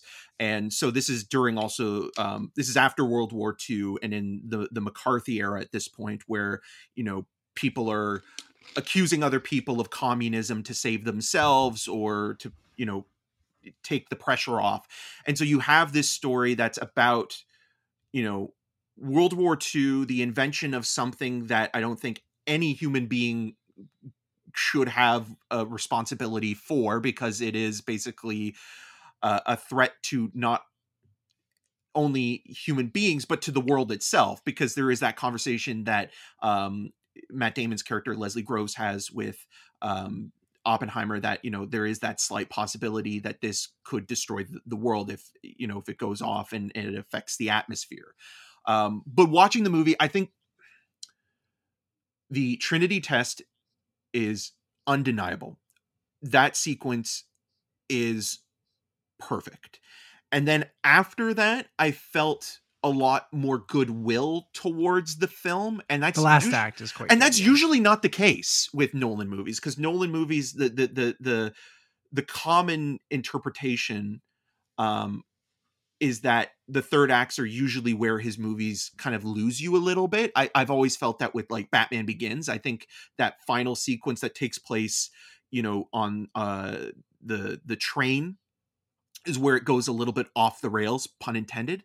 Batman Begins, my favorite Nolan Batman movie. 2/3 of that movie, I think, are incredible. I think once it becomes more of a superhero movie in that conventional sense, when you get into the third act of it, and this is superhero movies in general, it kind of feels like it's going through the formula at that point, where I felt like the Trinity test almost wiped the slate clean a little bit, and I was kind of enjoying it more. The thing I keep thinking about with this movie, and he doesn't listen to his own conversation between the two characters.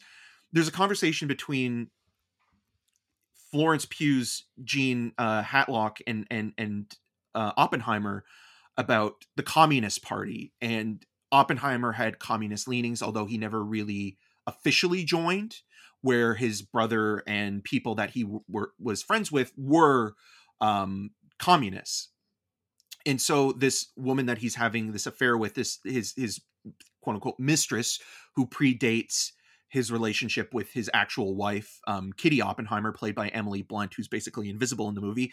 Women in Christopher Nolan movies are still needs to work on it. Underwritten, and that's why I can't give, like, I think anybody that declares this movie a masterpiece, I think needs to really look at that part of it, because I think without, you can argue, okay, well, it's a first person narrative, so it's all from the point of view of Oppenheimer, so you can give some room there, some wiggle room. And this is that conversation I want to talk about, because there's that conversation of wiggle room, of not completely towing the line with the political party you're with, and finding room to still also be an individual as well, that Nolan doesn't completely adhere to when he's telling this story. He's such a formalist as a filmmaker that when he's trying to let loose and be gonzo in the way that he talks about his influences being, you know, someone like Terrence Malick, who loses himself in a scene and doesn't necessarily follow structure all the time, and kind of finds artistry and chaos and beauty within the moment and the human nature of it all. Nolan can't let go. He has such a hard time letting go of those things that when he tries, he just picks it up right away. And then the gonzo element that a lot of people are talking about with JFK, which is also very funny because Gary Oldman was in JFK and he's in this as Harry Truman. And then you also have a couple other actors like Tony Goldwyn and Jason Clarke. Goldwyn was in Nixon, and Clarke was in Wall Street, Money Never Sleeps.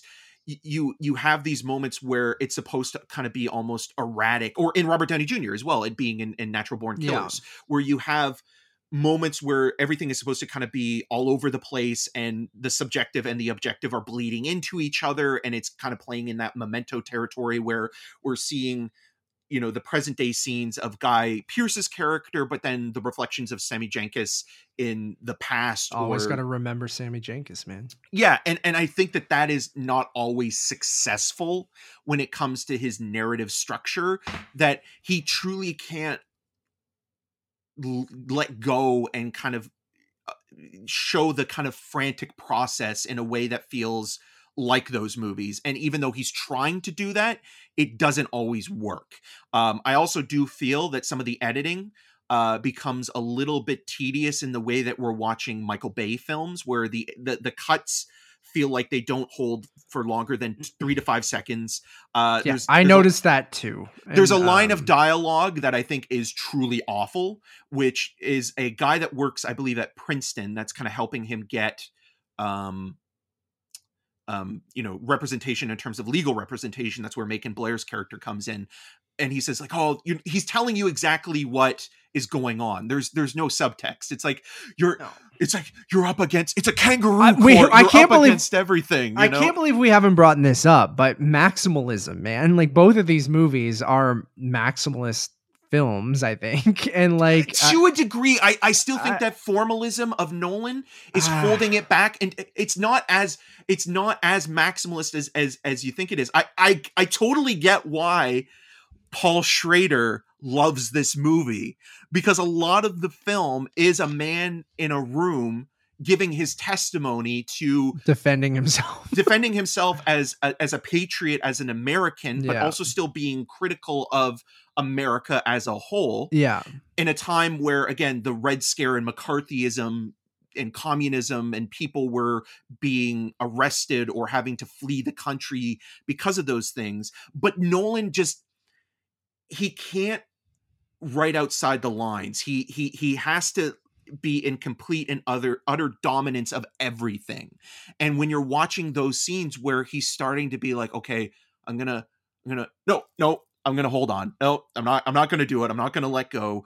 What do you mean by that? Sorry. Like what you No. like... So there'll be moments where, especially in the third act, but throughout, where you have the depression and psychology of the character and the timelines bleeding in or crossing into each other, and it feels like it's trying to go for something chaotic, in terms of how we're seeing that frantic gonzo pacing of anything could happen. It doesn't feel real anymore, but it is, and there's something like, it's almost like the character's on a drug, and everything is not as lucid as it once was at the beginning of the story, in the way that, you're being sleep deprived or delirious. But Nolan can't completely let go of his own structure. And he's one of those guys that he's not Oliver Stone. He's not Terrence Malick. He's not somebody that can just simply say, let's find out what happens in this scene. Let's let things play out. The auteur in him gets in his way. Yeah. You're saying, of that objective, subjective, black and white means this, color means this. I've done this in my other films. I play with time in this certain way. I do this like that. His formality, I guess, is what you were saying. Yes. It kind of gets in his own way a little bit. But there are still things I really like about the movie, and I'll let you talk now, because like I think you do have a much more positive take on it. But there are things throughout that I do like that are subtle. But again, yes, I think the formalism of Nolan's filmmaking sometimes gets in his way. I think the women are horribly written. I think there are some clunky lines of dialogue. Cillian Murphy as well, I think, is good in the movie, but there is something about his performance that, part of it is he is an audience surrogate in a way, or a conduit to this story, but there are moments where he does kind of feel like a non-entity.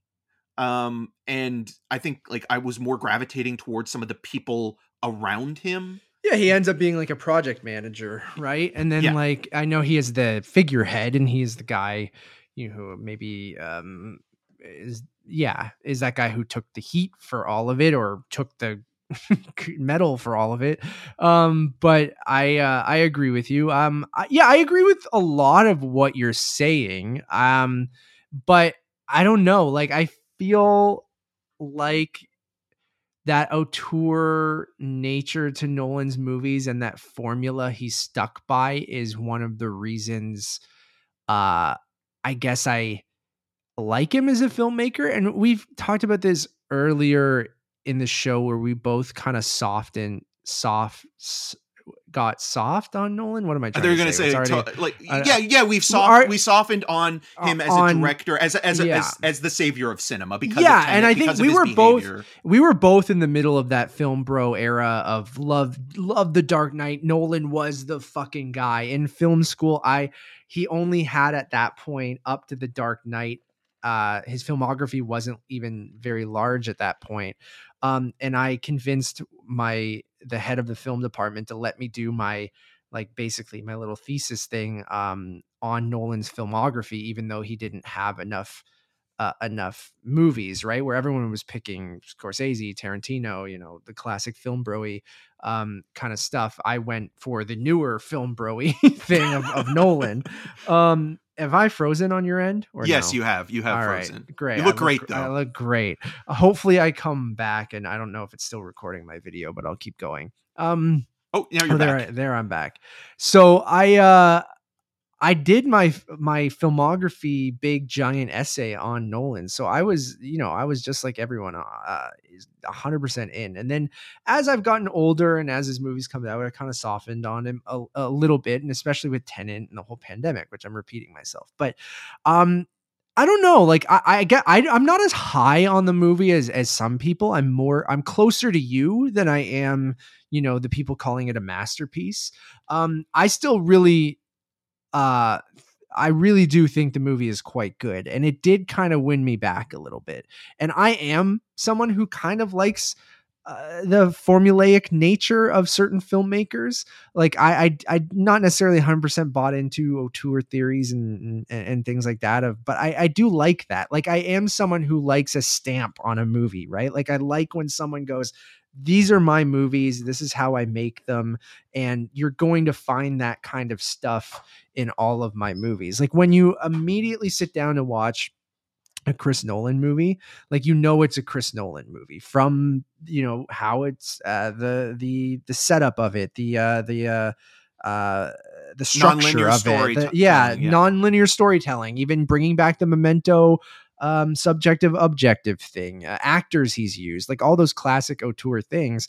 Like I don't know, I think that's kind of what won me back in this a little bit. So I kind of have an opposite feeling to you, where I agree with you on the editing standpoint, where there are certain sequences where it's just two characters talking, and I'm like, can you just let it fucking sit on someone for a second? Like, I get that you want this kinetic energy, and that's one thing I do love about Nolan movies as well, is like he can make grass growing feel intense, right? Like, or paint drying feel intense, because there is this relentless, like tick, tick, tick, tick, tick, tick, tick, like crescendo operatic nature to his movies that are constantly building to its finale.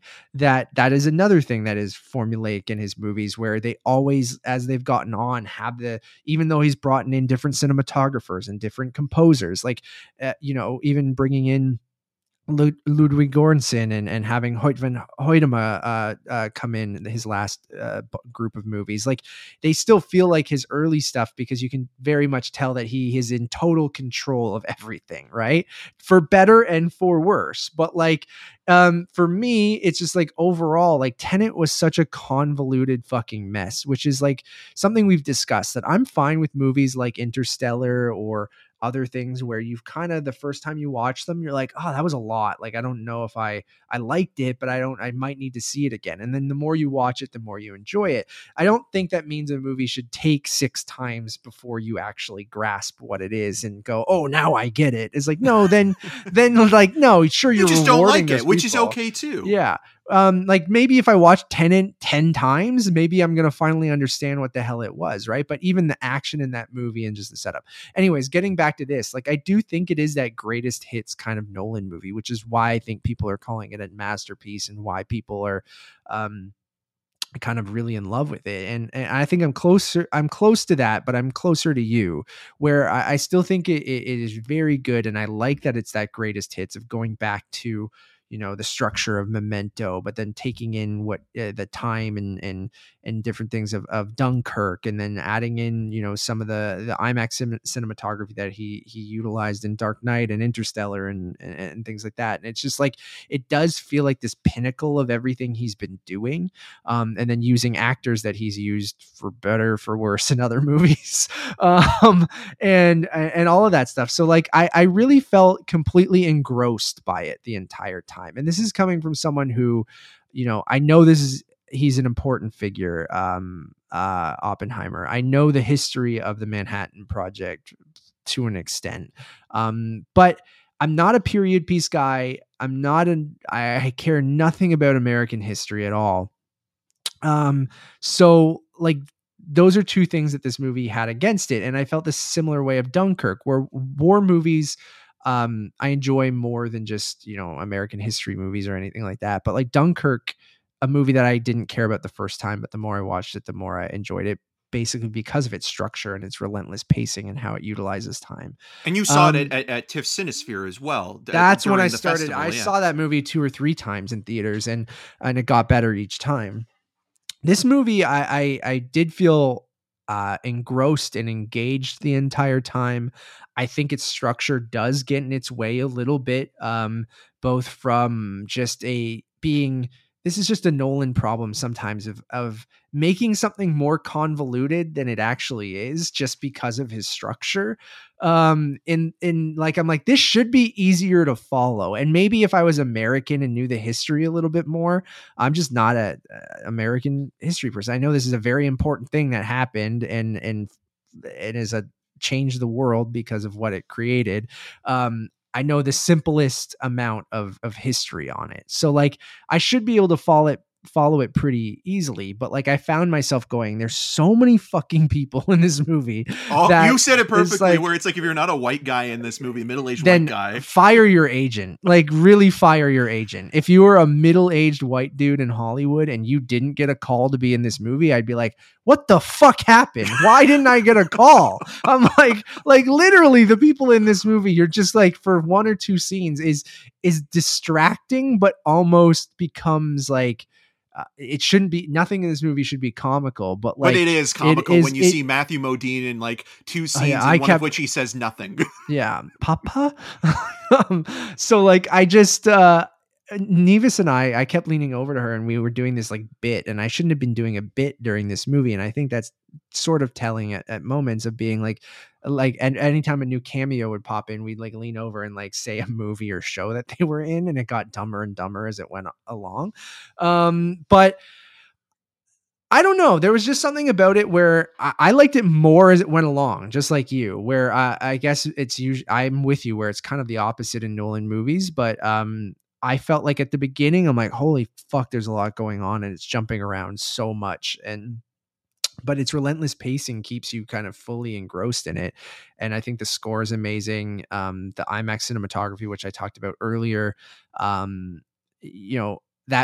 jumping back and forth, I think even hurt that editing even more, Eric, to your point. Like, I think you'd be even more distracted or more annoyed with it when it's cutting not only in a scene, I leaned over to Nevis and it said it reminded me of Bohemian Rhapsody a little bit, which is not a good compliment in the sense of like the most editing, because it's just fucking, it doesn't know how to sit on something. And I think it's doing that intentionally because it wants that relentless pace, because it is a lot of people talking in a courtroom or not a courtroom. What is it? A hearing. It's a cabinet hearing. Yeah. Cabinet hearing, as well as a boardroom, as well as in, a building and stuff like that. Like, it's a lot of just men talking to each other. So you have to kind of do that kind of stuff to keep people's like eyes open almost, right? And that's some of the problems where the Nolanisms come in, right? Like he can't, in a 3-hour movie, you're gonna get it, but he can't help himself sometimes. And like those little, and we should also quickly mention, I really like Jennifer Lame as an editor. I think she's done some really good stuff. She edited Ari Aster's Hereditary, speaking of Noah Baumbach, Marriage Story. So it's not like she's coming in and she's serving the director's vision, and she did that with Tenet as well. So it's Nolan telling like what he wants, and she's doing it to the best of her abilities. But if I had only seen these movies, I would be like, oh man, I really wish like Lee Smith would come back and edit his films or things like that. But she has done some excellent work in the past. It's just Nolan's style can be so abrasive at times with that kind of heightened, hyperkinetic, bombastic energy that it almost becomes parody onto itself. And that's where I have a problem with, where he is a guy that I think is super talented, is an amazing technician, maybe not the greatest writer in the world. He's very similar to James Cameron in that way, but there is something about him that we're just like, he is his own worst enemy. Sorry to, no, I'm with you on that. But overall I found myself, I think it did help that I thought it got better as it went along. I think that sequence of the test is amazing. The Trinity test is amazing. I think the last act, when it starts to get more into the repercussions of everything, I think is quite good. So I think it kind of leaves you in a spot that's devastating, but weirdly, I felt more emotion in Barbie than I did during this movie. Like, I do feel like Nolan's, like, he's not great at invoking emotion. And I do think in Interstellar, that's when he tried the hardest to do that. And, you know, it works to varying degrees of success, but like, I didn't have that like, existential, you know, crisis feeling like at the end of this movie, like I felt during Barbie at times, right? Or like any emotion I felt during, and I never thought I'd say that, but like people were talking about the movie being devastating, and at the end you have to recover from it, and it is a lot. It is heavy, it's a lot, and it's 3 hours. It's exhausting. I just never felt that, although I was fully engaged and interested, and I thought it was a really well made movie. I just never felt that by the end of it. And then quickly, I'll throw it back over to you. But we made the joke about if you're a middle-aged white dude and you weren't in this movie, fire your agent. But Nick Cage at home. Why am I not in this movie? I do think there are some great performances here, and I think we're on the same page on this. I think David Krumholtz is great in the movie. That's where the emotion is the closest thing to feeling something. The way that he, in his relationship to Oppenheimer, is actually closer to being a real brother or a family member than his own family. And the way that Krumholtz's character, you know, will offer him an orange and say, you need to eat, like, you know, and sits with him and is very kind. That's where I found there was a beacon of human emotion to care about somebody in that way. And he looks like Alfred Molina, and it's hard not to I thought Wayne Knight at times too, like a younger Wayne Knight, when and Alfred Molina is a great pull as well. But there are a couple things, and Macon Blair I think is quite good as well. Also compassionate in the way that, like, he'll sit down next to Oppenheimer after that one moment where they realize like they're in an uphill battle, and they're sitting in that kind of like chair that's off to the side or the background or that couch, and he's just sitting next to him, and he's like, yeah, I've never experienced this either. And he's not saying that, but he's conveying that. And it's also just nice to see him not play a Macon scumbag. Blair. I love it, man. Right when I saw him, I was like, Macon Blair, fuck yeah, dude. Like, you're in a like front and center in a Nolan movie, like in a big sequence. I was like, and again, who isn't in this movie? But like, I just love seeing Macon Blair, a guy that I, you know, discovered through Jeremy Saulnier and Blue Ruin, and I interviewed that guy back at TIFF in 2013. Making bacon, baby. He's and making that bacon. Super nice guy, and like he's great in Blue Ruin and all of Jeremy's stuff. So like, go check out Blue Ruin if you have a chance, because like, even in Green Room, right? Like, he's the Green Room is great too. But I just mean being the lead in Blue Ruin, and he's so good. I thought both of them were standouts of the supporting cast. I mean, Downey Jr. I think is really, really good as well. The best I've seen him in a long time. I'm with you with Cillian Murphy. I thought he carries the movie.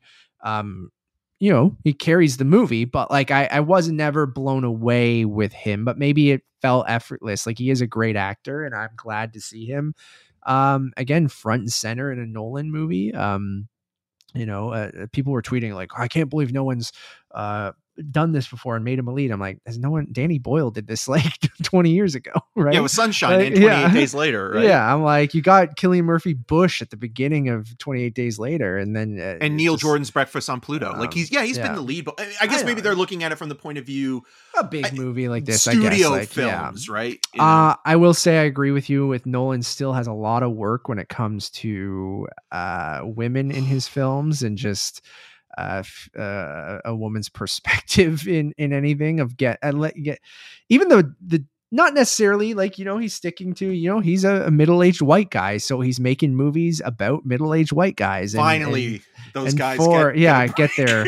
But like, he keeps trying, and I guess with this, he you know, I guess the Anne Hathaway stuff in Interstellar, and not just Anne Hathaway and Jessica Chastain in Interstellar, I think, is the closest he's gotten to. But Chastain's character was originally written as a man. Yeah, great. So I think here you have Florence Pugh is one of the best working actresses in Hollywood, and she's doing her best with what she's given. It's just she's not given much. And then you have Emily Blunt, who is also giving a performance that I think at one moment is quite good, and the rest of it is not so great. Not necessarily thinking it's her fault, but again, with what she's given, some bad drunk acting. Let's just say that. I agree. It's hard. And Blunt to play is one of the drunk best.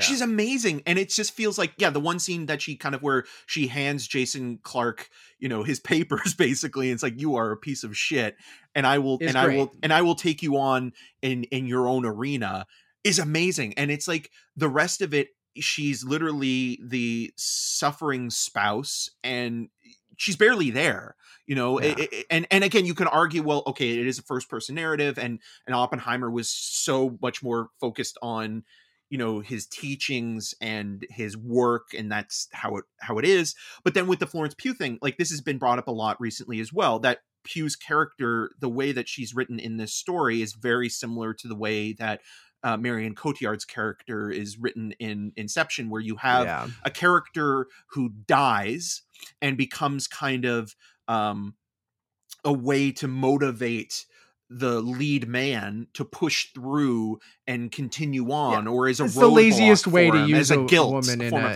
a movie. Yeah, I agree. And so it doesn't handle that stuff. Even the sex scene, the way that again, let's talk about that Oliver Stone kind of like showing a provocative the surreal moments or image where you see them having sex on the chair in the board. I like that moment, but I think it's kind of silly. I understand to be a little goofy. It was jarring, but Yeah. I will say, like, I do like some of those more surreal moments. Although again, going back to a greatest hits of Nolan, the scarecrow ass fucking jittery thing in the background. I'm like, how do you not think of that watching this because of it's Cillian Murphy? Yeah. Or even the sound of the train, right? Like that freight train that's about to like crash, that sound of it. But yeah, when you're going through the cast, it is very distracting. It's great to see that Nolan has his own Ken doll in the form of Kenneth Branagh, even though Branagh I don't think is that great in this movie. Michael Caine at all. Well, right? I think Mike, I honestly think Tenet's going to be his last movie, unless there's like a voice, like in the way I thought there might have been something there, but I haven't heard anything. But someone did mention once, and I'm sorry that I can't remember who it was, but it was on Twitter, that almost the way that John David Washington says goodbye to Michael Caine's character in the scene that he's in Tenet is Nolan saying goodbye to him, and that this is going to be the last time you see him on screen together, because Michael Caine's in his 90s now, and Michael Caine's been very open about like his abilities as an actor. He's basically semi-retired at this point. He can't walk as much as he used to and things like that. But going back to like this cast, like there are moments where, and this isn't going to be for everybody, obviously, like there's moments where you're watching the hearings and you see, that group of people interrogating Downey Jr.'s Louis Strauss character, and you see someone like Harry Groener, who's probably best known to a lot of people for playing the evil mayor in Buffy the Vampire Slayer in the 3rd season. He was the big bad on that. He was a big deal on that show. I don't doubt it. I just think that's such a funny pull. But the funny thing there is that he was also in A Cure for Wellness. He's the guy that Dane DeHaan is going to that too, is going to, who's also looking like Tim Robbins in this movie, who's going to that resort to find. And so like you're thinking about that, so you're being taken out of that. Josh Hartnett's in this film. Josh Hartnett, who actually is very good in the movie. I agree with that. Yeah, there's the scene where they're all talking about what part of Japan they're going to bomb, and James Remar, who's best known as Harry and Dexter nowadays, but it's also a Walter Hill actor. Everyone is the one that all says your favorites. all your favorites are here. Is the one that says I don't want it to be Kyoto because I vacation there. There. But they mention the reason why they still want to bomb Japan after the war is ending, or Germany is kind of collapsing at this point, is because of Pearl Harbor. And Josh Hartnett being in Michael Bay's Pearl Harbor, you're like, oh, it's kind of, like it's not his fault, but it is like if you have seen those movies, you kind of associate certain things, and you're just like, oh, that for a moment there, it's like, and they cut to Hartnett when he's sitting there on the couch with Oppenheimer when they say Pearl Harbor. So it's kind of like, I don't know. I think that I'm not saying that that's a negative per se. I'm just saying if you are aware of these things, they do kind of take you out a little bit more. But there are elements that I do like in the film. I really think the way that Downey is portrayed here as a thin-skinned weasel, very sensitive, is fantastic. And there are little moments where anytime someone pronounces his name wrong, which is something in the movie, they say Strauss instead of Strauss. There will be certain times where Nolan will cut to a close-up or a medium shot of him, especially during that Senate hearing or that cabinet hearing, where he'll wince or like, and that I think is really interesting. Or you mentioned, him being the program director at the Los Alamos base for the Manhattan Project. There's a conversation earlier on about how, people who are extremely smart or high functioning wouldn't necessarily be good in kind of menial jobs. And so like, there's a conversation where like, Oppenheimer even admits, I think it was to Josh Hartnett as well, where he would never be good at running a burger stand or a burger place. Yeah. But he's running this, multifaceted facility that is, that has so much riding on it. So he can do that, but he can't do something that's very kind of simplistic in comparison. So those things I really enjoy. Which is true. I think if you took any CEO and told them to run a Starbucks, like I don't think you're gonna. Oh, they'd run it into the ground before the end of the day. I also think that like the sequence with Casey Affleck's character is really well done, because the way it's like they talk about this guy who is an extremist and someone that shouldn't have power but does, sniffing out communists, and Matt Damon's character saying. And Matt Damon's very good in this movie too. Saying, there's a couple moments from him. You shouldn't know him. He should only know you. Like you shouldn't be in the same room with Casey Affleck's character. And I'm not advocating for Casey Affleck.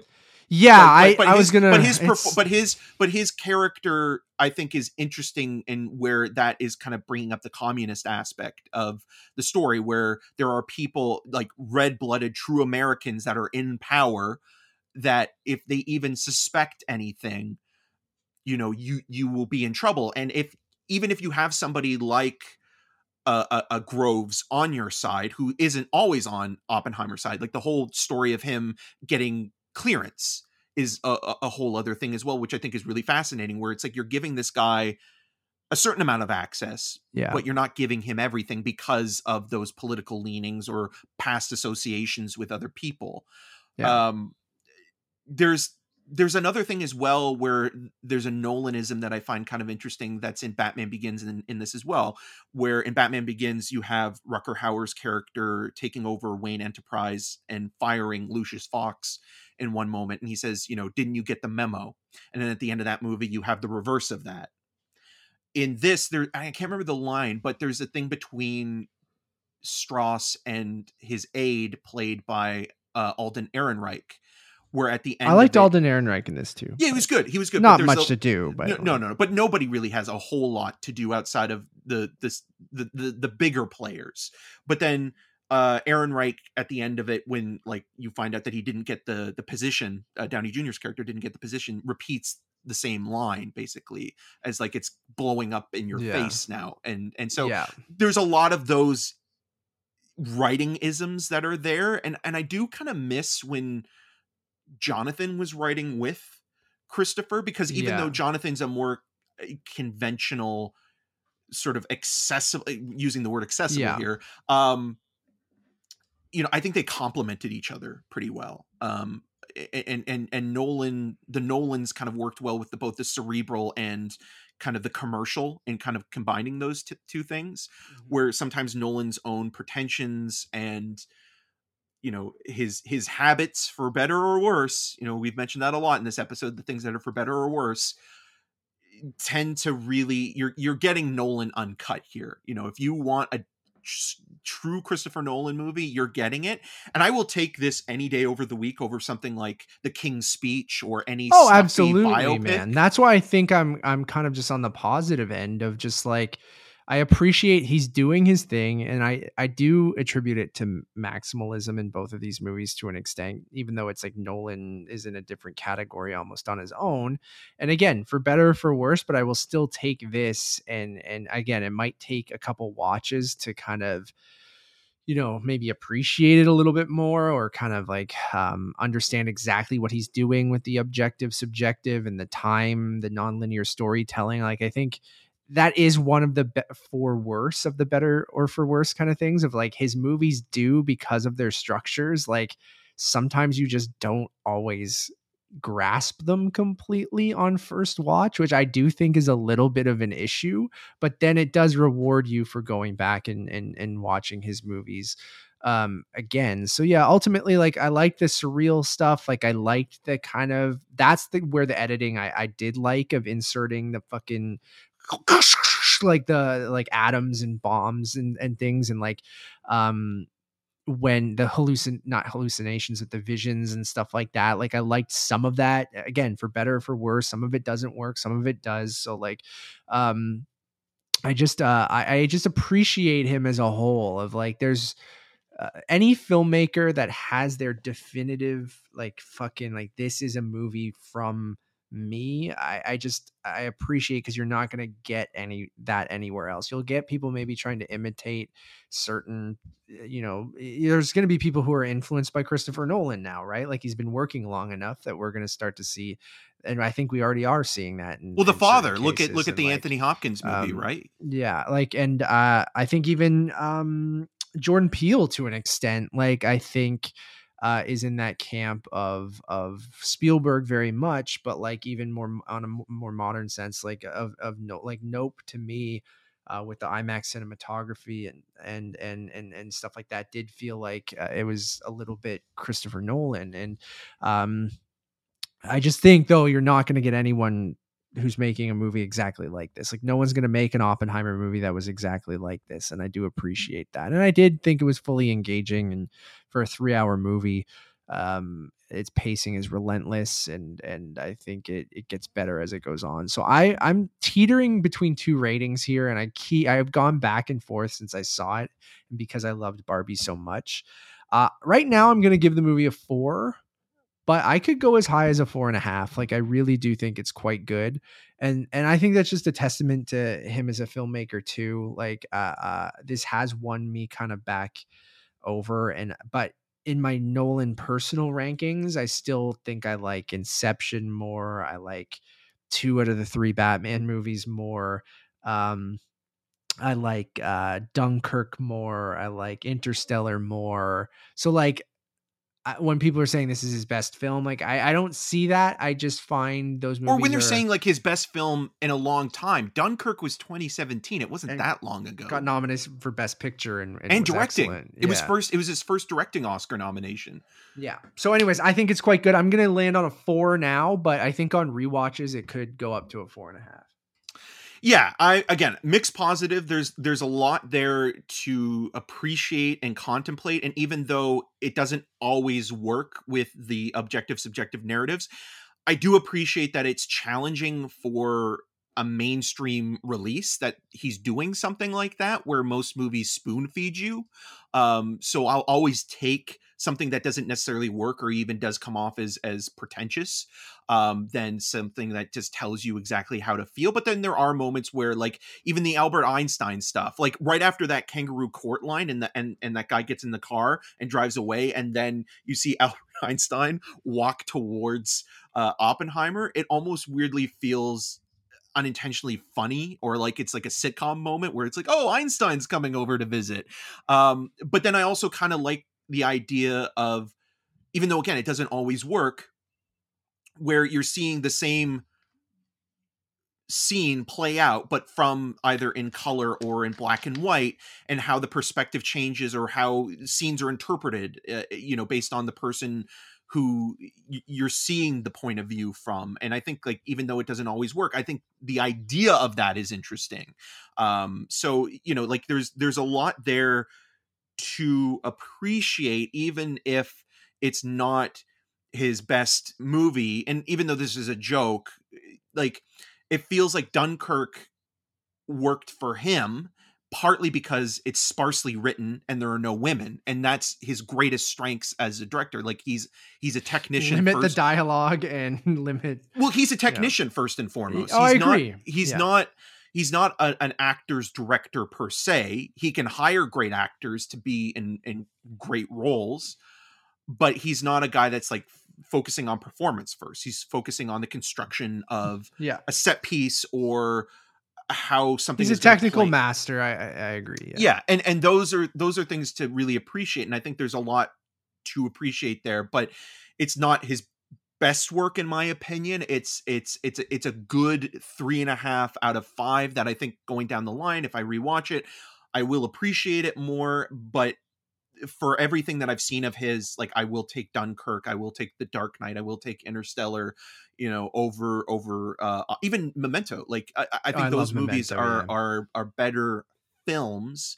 But there is a lot worth seeing here, and this is 10 times better than most blockbusters. Like, I'll take this over Oppenheimer. I'll take this over Indiana Jones. I'll take this over Transformers. Anything that we've seen anything we saw in June. I'll take that. Like, at least I'm thinking about this movie. Absolutely, yeah.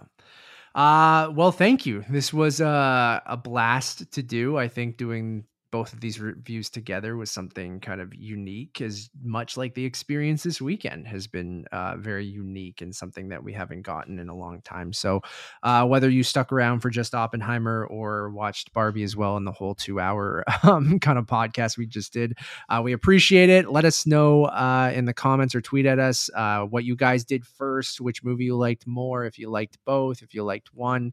Very curious to see how people react to both of these films.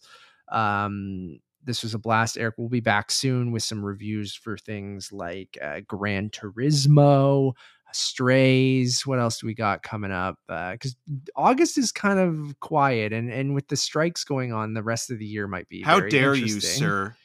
TMNT. Oh my god, I'm so excited. Mutant That's next week. Mayhem. Yeah, I always forget. I got a little we had for our Barbenheimer double feature, we both got kids combos at the movies to watch Oppenheimer. So Nevis had the Barbie kids combo and I had the TMNT kids combo.